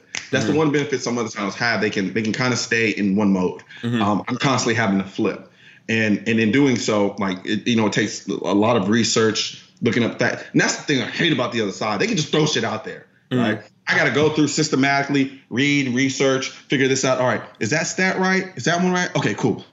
Are you saying you don't know about the yeet cannon? Is this your way of telling me you don't know what a yeet cannon is?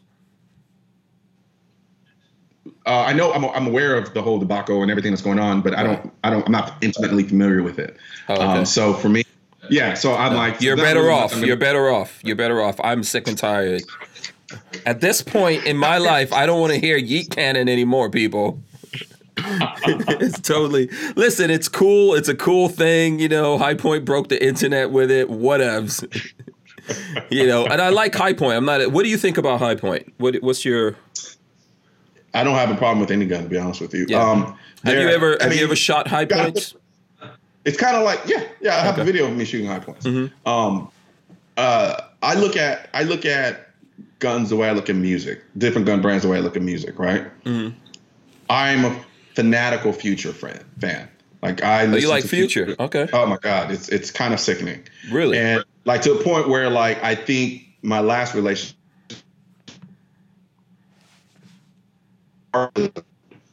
The thing is, people. Wait, hold on. I missed that. I missed that part. You froze. You said something about your last relationship. I said I'm pretty certain my last relationship in part failed because of my obsession with listening to Future. She really? hated it. Okay. Yeah, to a degree. Okay. But I look at guns the same way I look at music. People ask me, how can you listen to that garbage? I'm like, well, you got to put it in its proper place. Mm-hmm. When am I listening to Future? Right? Sometimes I want to hear Ignorant. Sometimes I just want a beat. Sometimes I want the lyrics. It just depends on my mood. Yeah. Sometimes you need to be numb. Exactly. Yeah. And so, with respect to High Point, I look at them and I say it's an entry level gun that is designed for a specific type of consumer. Mm-hmm. Is it for me? Well, I bought one, so I guess you could say every gun guy should own one, just like they say every car guy should own a Fiat, or there's other cars out there. Like every car guy should own this car. I think every gun guy should own a High Point. Why not? No, I agree with you. I absolutely agree with you. I don't shoot it. It shoots terribly, if you ask me. And that's just the truth. Mm-hmm. But then again, I'm also spoiled for choice, right? So it's hard for me it's hard for me to really bring myself down to really see it for what it is. Sometimes it's a little hard for me to say. And so I actually have friends to keep me grounded in the gun space. Because I'm fortunate to have access to a ton of different guns. But what I cannot afford to do is get so far away and so far removed from how I started in terms of the back in the days when I could barely afford to buy one gun, right? And because so many people look to me for my advice towards different guns, I have to maintain a certain perspective so that I can give it to them fairly. Because otherwise it'd just be a miss. I'm useless. Mm-hmm. When I look at something like the High Point, I have to frame it under the guise of, all right, who's the type of person that this gun will benefit? Well, somebody who's extremely limited on resources. Yep. Right. Yeah. So then what we start talking about is, okay, well, what other guns can fall into that space under the same price point that may be better at being an entry level, low income gun versus, say, just a High Point. Mm-hmm. And so that's the kind of things I try to keep in perspective. That's what I think the High Point represents. It represents freedom. One of the ways that they're going to block freedom, like what we see happening in California with the ammunition background checks, right, is by making it unaffordable. So people don't. Yeah. No, I was saying I was actually working on a video last night in response to the California ammo thing. Mm-hmm. There's just more research that I have to do to make sure I have all my facts straight. Okay. Yeah, I totally agree with you. Totally agree. Yeah. What do you see? What do you want to say? I mean, I know you're working on that thing. What's your quick take on what's going on in California? All it is, to be honest with you, the way I look at it, it's California's solution to everything is more taxes.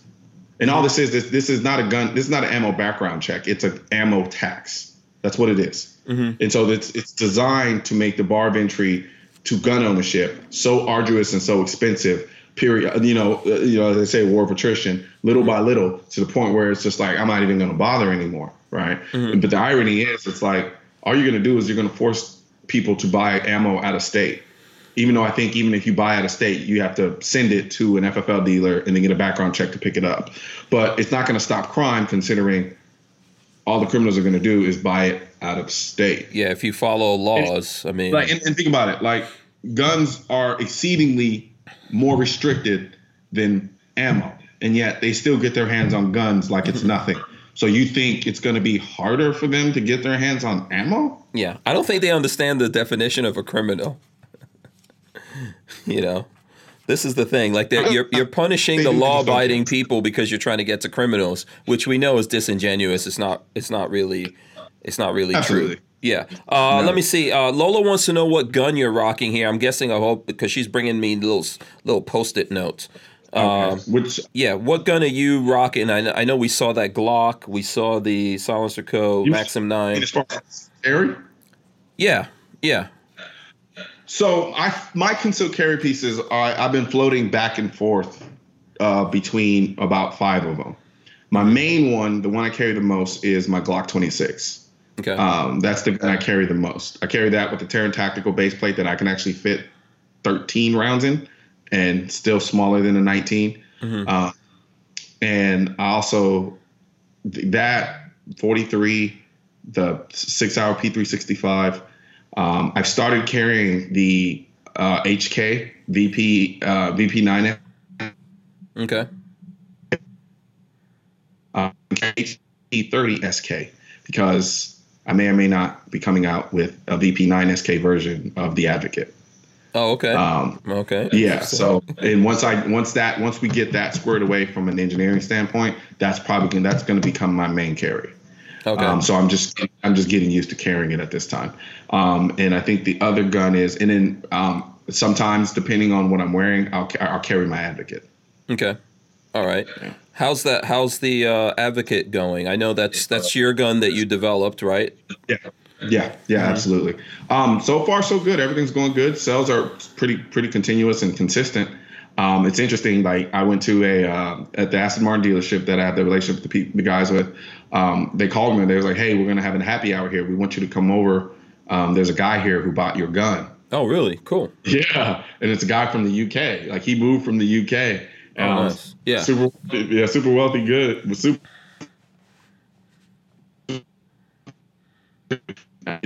You come over and just sign it for him. I was like, yeah. Oh, nice. So, I get the time, which is kind of cool. Just seeing people buying something that you put your heart into is pretty dope. Mm-hmm. Yeah. Let me see. I got a bunch of different questions coming in here. I know someone wants me to ask you, what's your personal feelings on the movement, the hashtag Wayne must go? Do you have an opinion on that one? As far as that's concerned, there needs to be a change. What that change is, mm-hmm. I'm not exactly sure. I'm hopeful for what it looks like when the dust settles. Okay. I don't know what that looks like though. Okay. And for me there's so much I don't know, but I think I know. Okay. Does that make any sense? I think so. I think because there are a number of theories behind a lot of the issues. I don't know which side to believe. Mm-hmm. Right. So what I end up doing is taking the easy route and saying, I'll just let them figure that out. Yeah. What would you like to see if you? I'm admitting I'm right. taking the easy way. Right. Because it's just otherwise, like, I don't have the time. Like like I said, foot on the gas. I just want to go. So I'm just going to keep doing what I do. Yeah. That's it. I don't think you should allow yourself to be in limbo.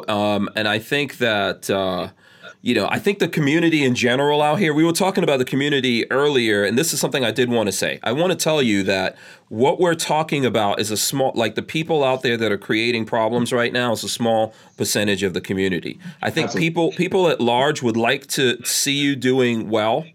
They would like to support you, and they would, be happy to do what they can do to help you out if you're like, hey, I'm going to do this thing. I don't know what's in your future right now. I don't know if you know it, but I think folks out there will be happy to help you out. I don't think we want to lose you in the community is what I'm trying to say. No, and here's the thing. Like, a lot of stuff I said is I'm on my soapbox, right? Mm-hmm. Because to be honest with you, a lot of stuff I don't have an outlet for it. Mm-hmm. So, but by and large, 90% of what I deal with is positive. Mm-hmm. Like, there are people in this community that are awesome. The support I get is awesome. Sometimes it overwhelms me because it's like, I don't even know how to respond to this because it's so awesome. Mm-hmm. And I can't, to be honest with you, I think that's what keeps me going. Mm-hmm. Withstanding all of the other BS that may be going on is that support is so dope. It overwhelms me sometimes. Yeah. When I see it, I mean, I know that you're seeing it a lot. I see it with you.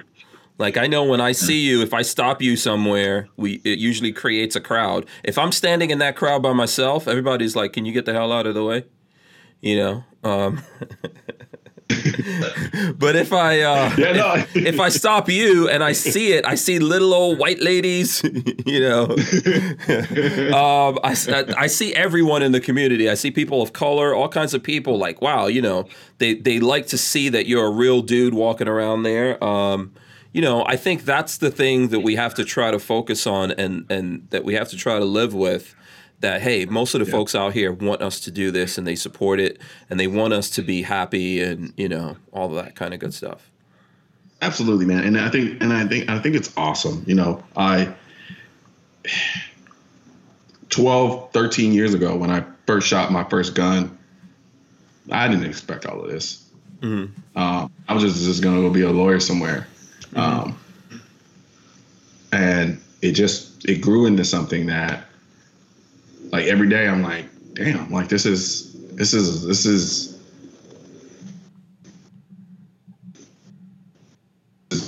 I mean, a lot to me, because it's not that I'm just this amazing, awesome person that has this incredible talent. It's I did something that people could relate to.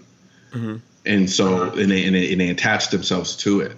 And I kind of use that as fuel to kind of keep pushing through everything, whether it be, you know, the kind of current flux that we're in right now with respect to the state of NRA and so forth and so on. And then what we're dealing with in terms of anti-gunners trying to take away this right that is so important for many reasons, and that you and I and everybody else in the gun community have such a passion for. Like, for me, coming up in the YouTube space, man, that was like a little family for me. You know, like all of us, like, you know, like Mac, Hickok 45, even Yankee Marshall. You know, there were a lot of people who, Such, you know, like it was like a little community. And I was going through something. I was really dark, and it got me through it. And I still look to those days. That's why me and Tim are still friends to this day. Mm-hmm. You know, no matter what happens in terms of this issue or that organization, me and Tim will always be friends, because, you know, like we all grew together in this space. Yeah, and he's a good dude, man. He's passionate, and that's what I enjoy about him. But, you know, he, like, passion is a double-edged sword, you know. But he, you know, and he might get real fired up about something. But he's a good. I'll tell you what makes him a man, in my opinion. When he gets fired up about something, but he realizes, hey, you know what? I think I went a little bit too far here, or whatever. He'll be the first one to reach out to you. That's the one thing I will give Tim. He will always have my respect, always, because when at the heat of the bump stock debacle, when everyone, I'm talking about, man, I had never seen so much hate.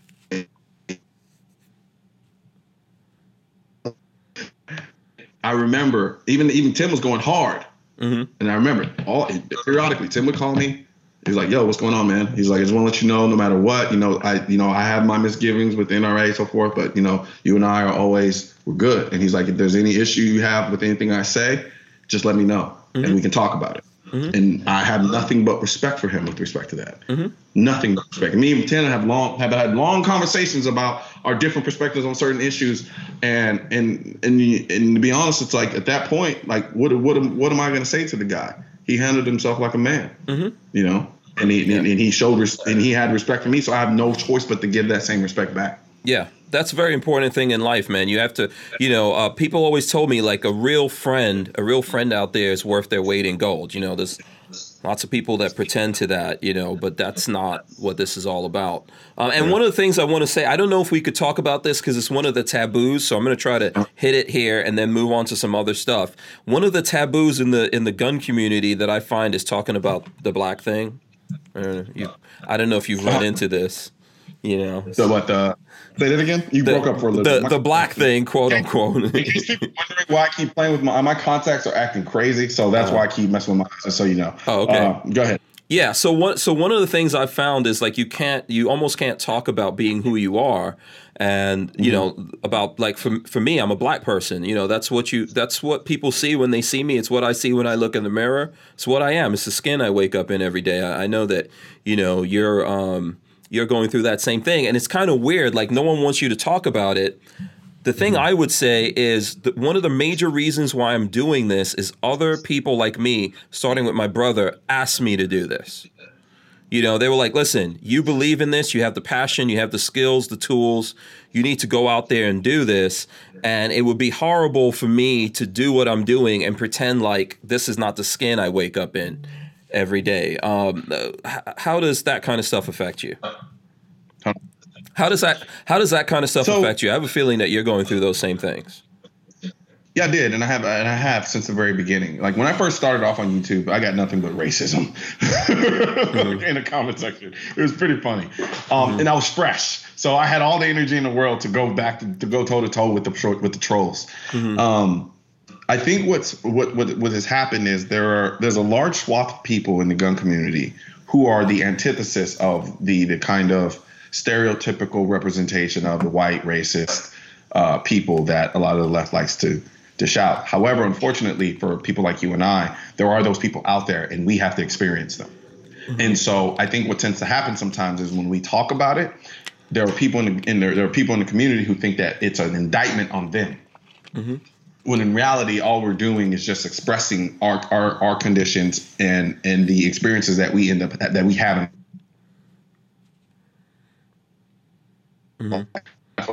From ultra right wing conservatives, and then racism from ultra left wing leftists. And so there's a dynamic there, and there's a dynamic there that is always going to be in play based on this. There's always. And so now, is it a crutch for me? Do I see myself as a victim? Absolutely not. But I'm not going to sit there and ignore reality either, and think that, okay, no, this is not happening at all, and it's very absolutely happening to me based on my skin color in that respect. But at the same time, I've had experiences to the contrary. Like I tell people all the time, like I've had situations, I've been pulled over by a cop that I'm like, this dude looks like he's going to shoot me. Right. Only to end up on the side of the road talking to him about guns for the next 30, 40 minutes. Yeah. Right. And so, but the problem with that is we don't just get it from the non-blacks in the gun community. We even get it from our own people. Right. And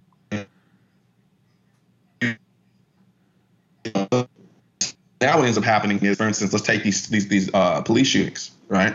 If a police shooting happens and I stop and I say, I want to wait for all the facts so I can get a better perspective, and I'm going to look at this objectively. And all of a sudden I'm labeled a coon and Uncle Tom because I didn't come out full swinging, ranting and raving about how all cops are racist and pigs and they should all die. And the reason I can't do that, it's not true. Honestly, exactly. My experiences have shown me it's not true. My observation of other people's experience show me that that's not true. Does it happen? Does that exist? Absolutely. That's life. But that's why I take each case individually. And so it's almost a kind of quadruple consciousness that you kind of have, because there are a lot of people that look like me that just won't associate with me whatsoever just because of the whole NRA thing, right? And so from that perspective, it's kind of like I'm not going to prove to you how black I am. But at the same time, I still want you to embrace this right. All right. I'm going to bring you.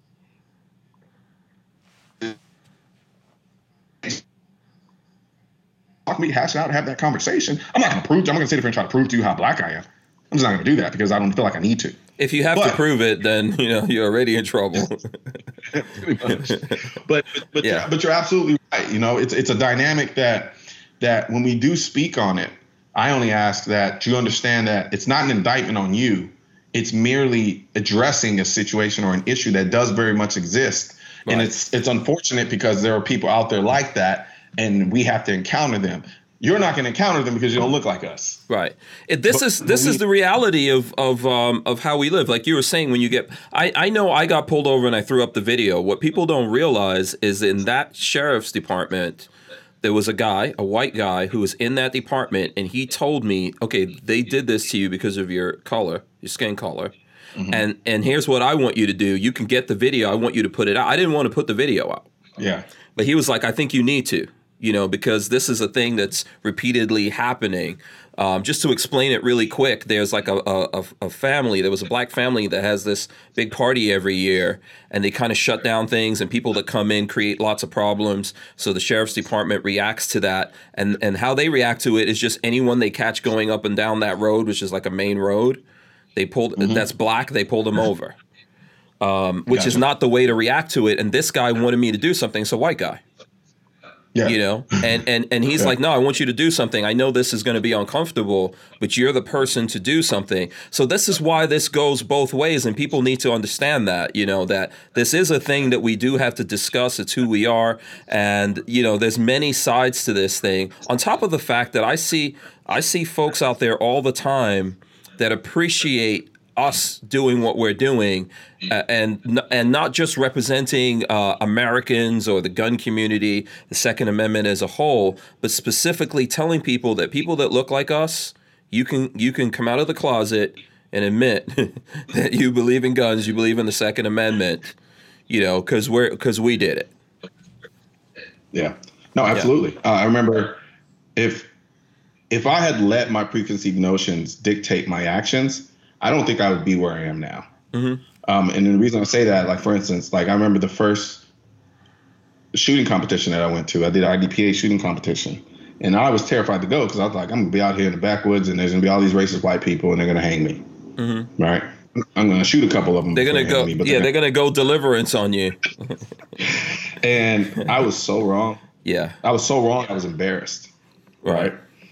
They were so helpful. They were so happy to see me there. We were from totally different worlds. Yeah. But country people are good people. Country people are good people. Yeah. Absolutely. Yeah. And our differences weren't really because of our skin color. It was because of our upbringing. I'm a city kid. Yeah. You know what I'm saying? Right. So right. And you know, a lot of people are it's only purely based on my skin color. It's just cultural. Mm-hmm. Right. And I remember leaving that day feeling guilty, like, don't ever do that again. Mm-hmm. Don't ever have preconceived notions about people ever again. Take them one at a time, take them as they come. And then at that point, you make an assessment based on what they show you from a character standpoint. Mm-hmm. And that is not a very popular belief to be held in a lot of our spaces in the communities that you and I are part of. And it's almost seen as being an apologist. And that's not the case. What the case is because I've had people that look like me treat me like shit. Mm-hmm. I had people like me betray me. People look like me hurt me. Mm-hmm. So my only conclusion is I take people one at a time, right? Yeah. I don't have any preconceived notions. You show me who you are, and I'll believe you. Yeah, yeah. And I think, look, I know it's uncomfortable. I get it. I have lots of friends out there, and I understand why it's an uncomfortable thing. And I agree with you, man. I've seen people of all colors, you know, get along, treat each other good, and then the same thing. A lot of times, it's always people that look exactly like you that are trying to tear you down and destroy you. That's what we see all over the world. Same thing, all colors. You know, you'll see everyone in Russia trying to like take out other Russians, or you know, you'll see that all over the world. But I think it's important for us to talk about these things so that the people out there that this might be a barrier that's holding them back. Mm-hmm. You know, they can see that. See, you know, because you lived it and you experienced it. Yeah. Therefore, you're responsible to get out there and let people know this is not really true. People aren't going to really go. There's a likelihood that someone might go deliverance on you. I don't want to say there's zero deliverance likelihood, but for the absolute most part, you know, most people in the gun community as a whole, man, like I find them. Lola is always surprised how I'll go anywhere. Like I'll go anywhere in the country that I have no idea where I'm at, and I'm just talking and hanging out to people, and she's like, "This is, you know, this is crazy." I'm like, "Yeah, but I know something about these guys. They're gun guys." You know? Yeah. And that's the common thing. But if we don't talk about it, even though it's embarrassing and it hurts some people, like, okay, why do we have to talk about it? We do have to talk about it so that we can move through it. We can't just like ignore it and pretend that it doesn't exist. So absolutely. Yeah, absolutely. That's how we get through it. All right, I want to get some things here. So if you don't mind. Can I make one point real quick? Yes, go ahead. I'm sorry. Yeah. I got to do a humble brag because I glanced over at the chat and I saw some people blaming the internet connection on me. Somebody said my crappy computer. My computer is not crappy, okay? Oh, boy. I'm on a 5G Wi-Fi connection symbol. I wish I was on Ethernet because then I could really make my Yeah, you're on Wi-Fi, man, so don't even start that conversation. I'm hard-lined in. You're on Wi-Fi. Wi-Fi means nothing. I have fiber wire. What, you're still on Wi-Fi, dude. Yeah, see? And then the thing freezes. Wi-Fi is limited. If you're not hardwired plugged in, you got nothing to say. No. Listen, I think it's a good conversation regardless of what's going on. There's a couple of things. Okay, so I just got a thing here. People say, there's some folks out there saying, I hope that we can still have a voice like you. You've been a voice on like Hannity, Joe Rogan, Bill Maher, and all that kind of stuff. Maybe there's some people concerned about that. What do you say to that? Don't worry. There's no, in words of a good friend of mine, there are no showstoppers where we're going. As far as I'm concerned, we are going to be fighting this as well and as well as possible. And I get tired, but then I don't get tired of doing this. And what I think there is a shift that's happening. It's kind of quiet, and right now it's being drowned out by a lot of noise. I think we'll find we're in a good place. Not in a perfect place, not in an ideal place, but in a place that can give us grounding to really kind of start fighting this from the perspective that I think we need to. Yeah, I'm pretty hopeful. Yeah. Also, by the way, just on behalf of me, man, if there's something that you know you need to do and you don't have the resources to do it, you do need to reach out to the community, reach out to someone, me, other folks, whatever. Don't not do that thing because you don't feel like you have the resources. Maybe I'm not even maybe, we will figure out some way to help you do what needs to be done. Absolutely. That's what I feel about that. I'm glad you said that out loud because I will take you up on that. Yeah, absolutely, man. If you need something to get done and you don't have the backing for whatever reason to do it, let us know. We will figure that out. We'll make it happen.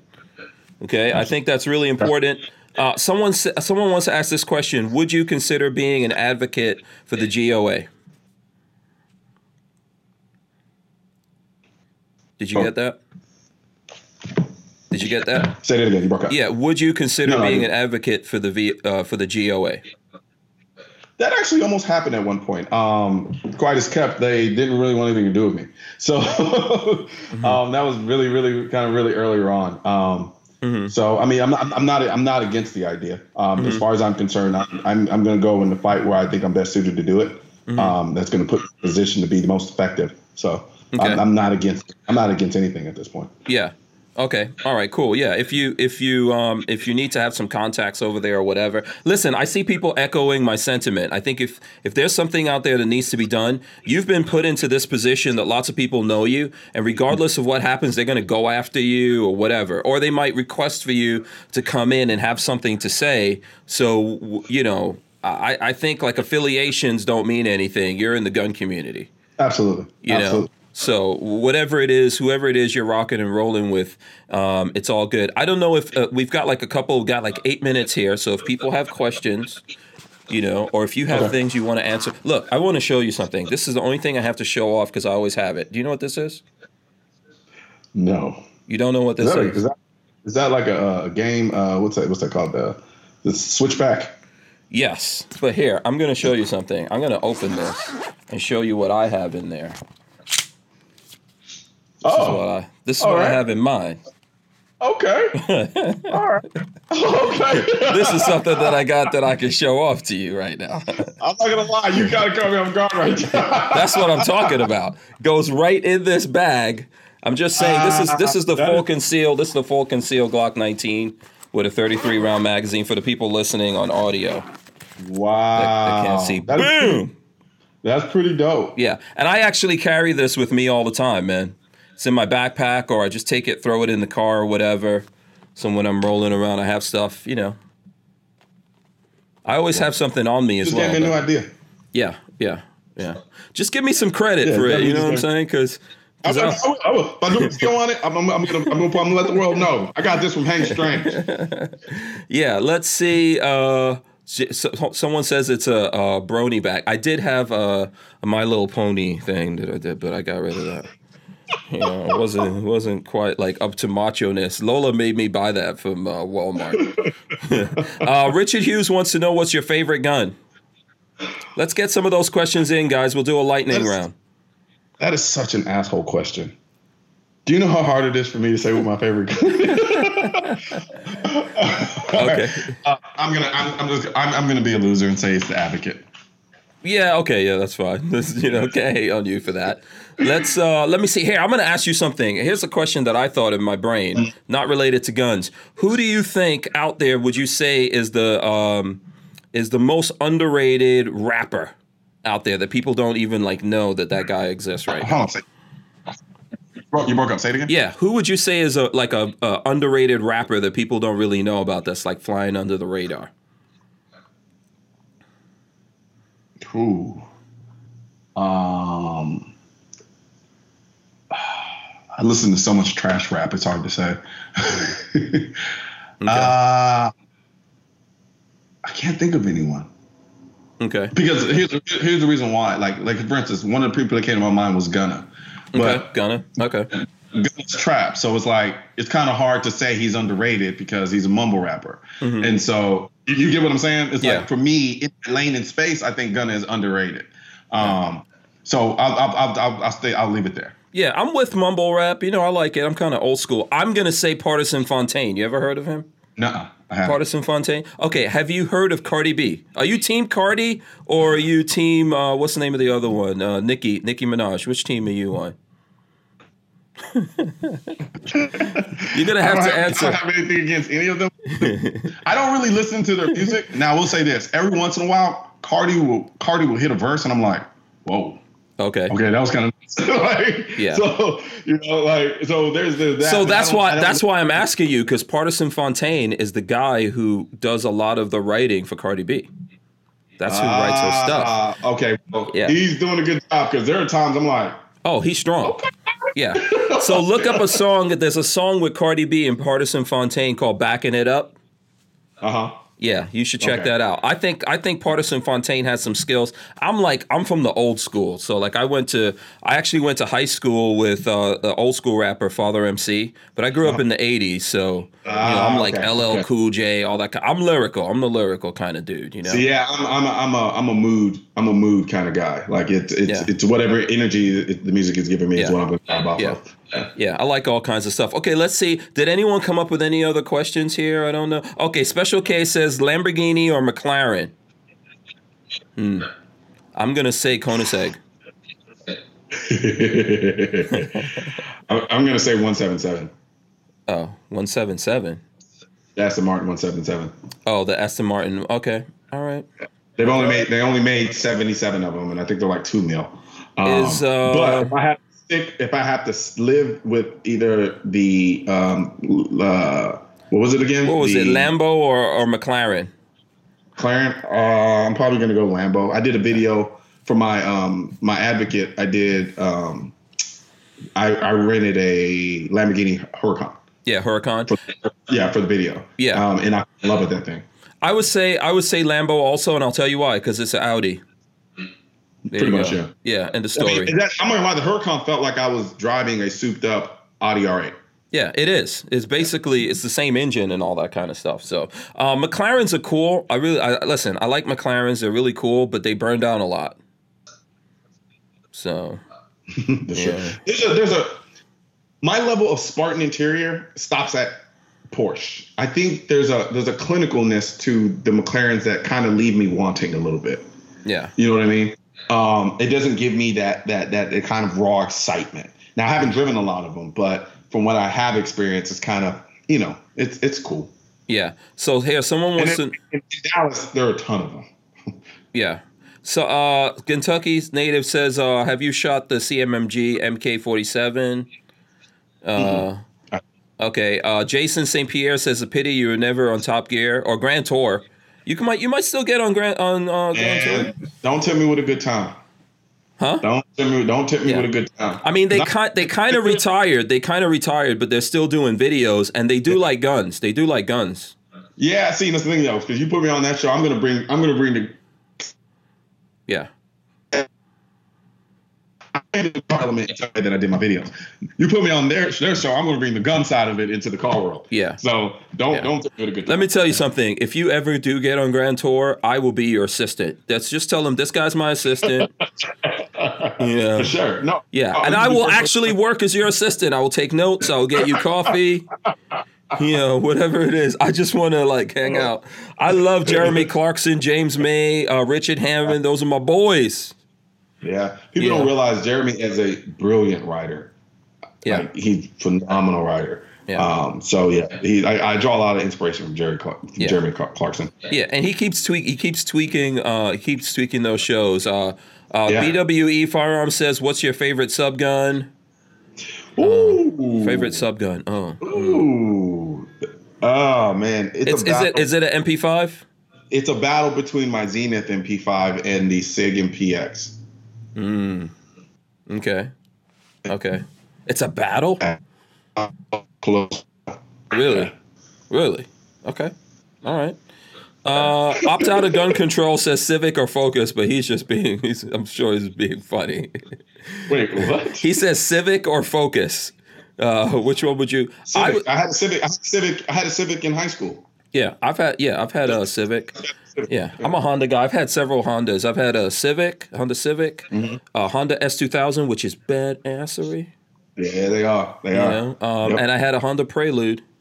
But I think I love the Preludes. Yeah. Oh man, I love the Prelude. Yeah, the Prelude's a bit. But I would probably say Focus though, right? Because I think you can get like the Focus. They kind of put a lot more stuff into the Civic. You can get a Type R or whatever, and it's cool. Yeah. But the Focus, I think you can get the Focus all-wheel drive. I'm sorry, I'm all-wheel drive. So there's a feminine quality to the Civic that I can never quite shake. So I probably would do. Yeah. Lots of people are throwing out car stuff here. Let's see. People are talking about music. Lots of music. I like all kinds of music. Yeah. Y'all gonna make me throw out this Aston Martin video tonight. Yeah, throw it out. Put it out. Yeah, you gonna put it out tonight? Or when are you putting this out?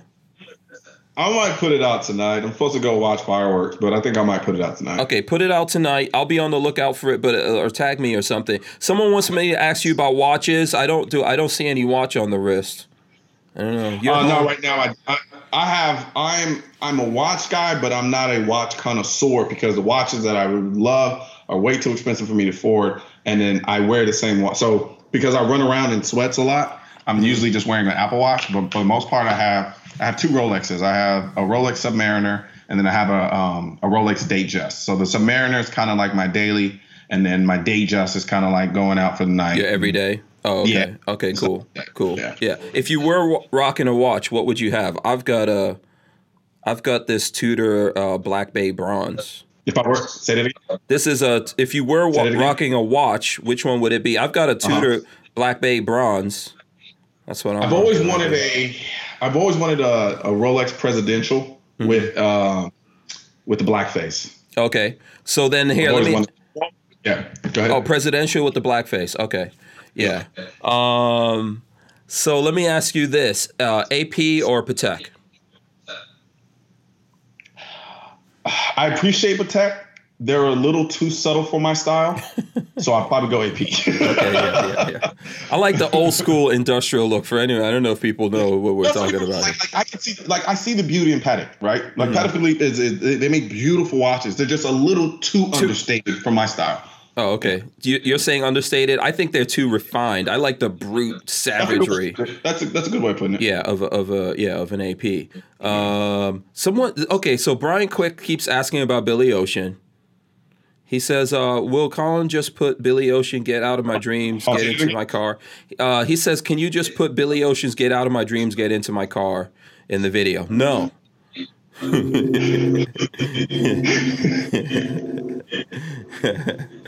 People do want to see this. People do want to see this video, so I'm going to encourage you to put that video up there. I'll drop it tonight. Yeah. How long is it? How long is the video? It's like 7 minutes. Yeah. Okay. Right. All right. Yeah. Hold on. Yeah. It's like no. I think it might be longer. It might be 7 to 10 minutes. Yeah. Yeah. So, and then by the way, let's see. All right, 7 minutes. Yeah. So throw it up tonight, and then we could, Okay. Yeah. I'll throw it up there. Yeah, you guys can, I know there's people jumping in now. You guys can watch the replay. Here's what I'll do, man. I'll ask Colin to come back, and we'll do this again when the internet's not broken or whatever it is that's going on here. We'll get my computer. Yeah, okay, fine. Whatever. I have no idea what it is, but we'll do it. We'll do it again. Okay, so before we get out of here, man, what would you like the folks out there to do? How can they support you? You know, what can the people out there do to help you out right now? So the biggest thing that people can do is I make my videos specifically for people to take them and share them with people who don't agree with you. So you can say, here, watch this. And I try to purposely keep them to a certain length because I know people who don't agree with us aren't going to watch a 20-minute video. So share.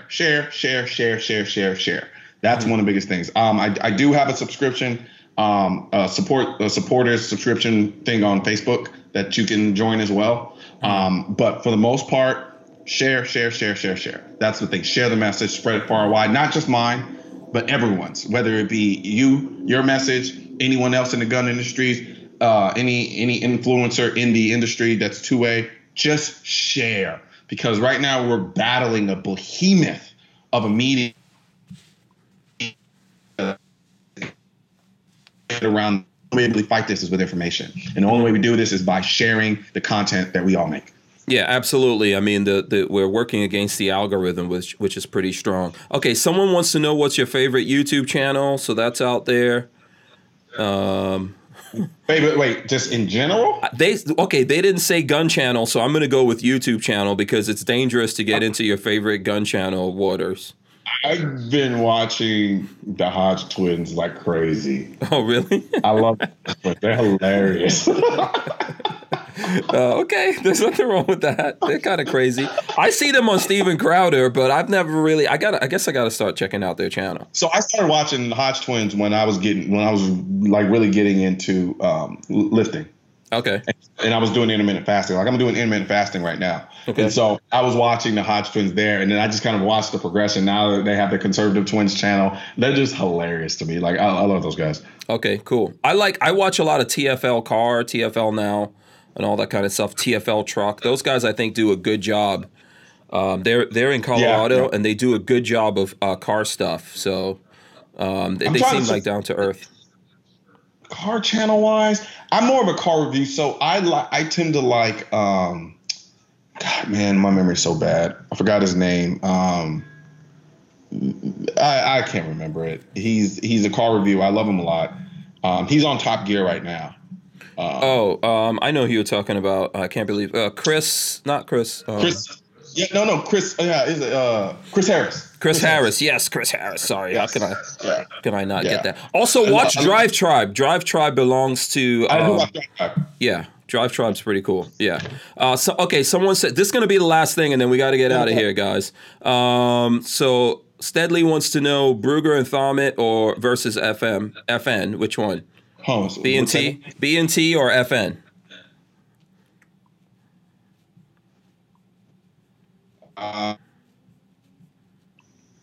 Hello? Yeah. B&T or FN? FN? Okay. Yeah. All right. Yeah. That's cool. Can't do that. All right. So listen, I'm gonna end it here. Stay right there, man. I'm gonna drop the end of this thing right now.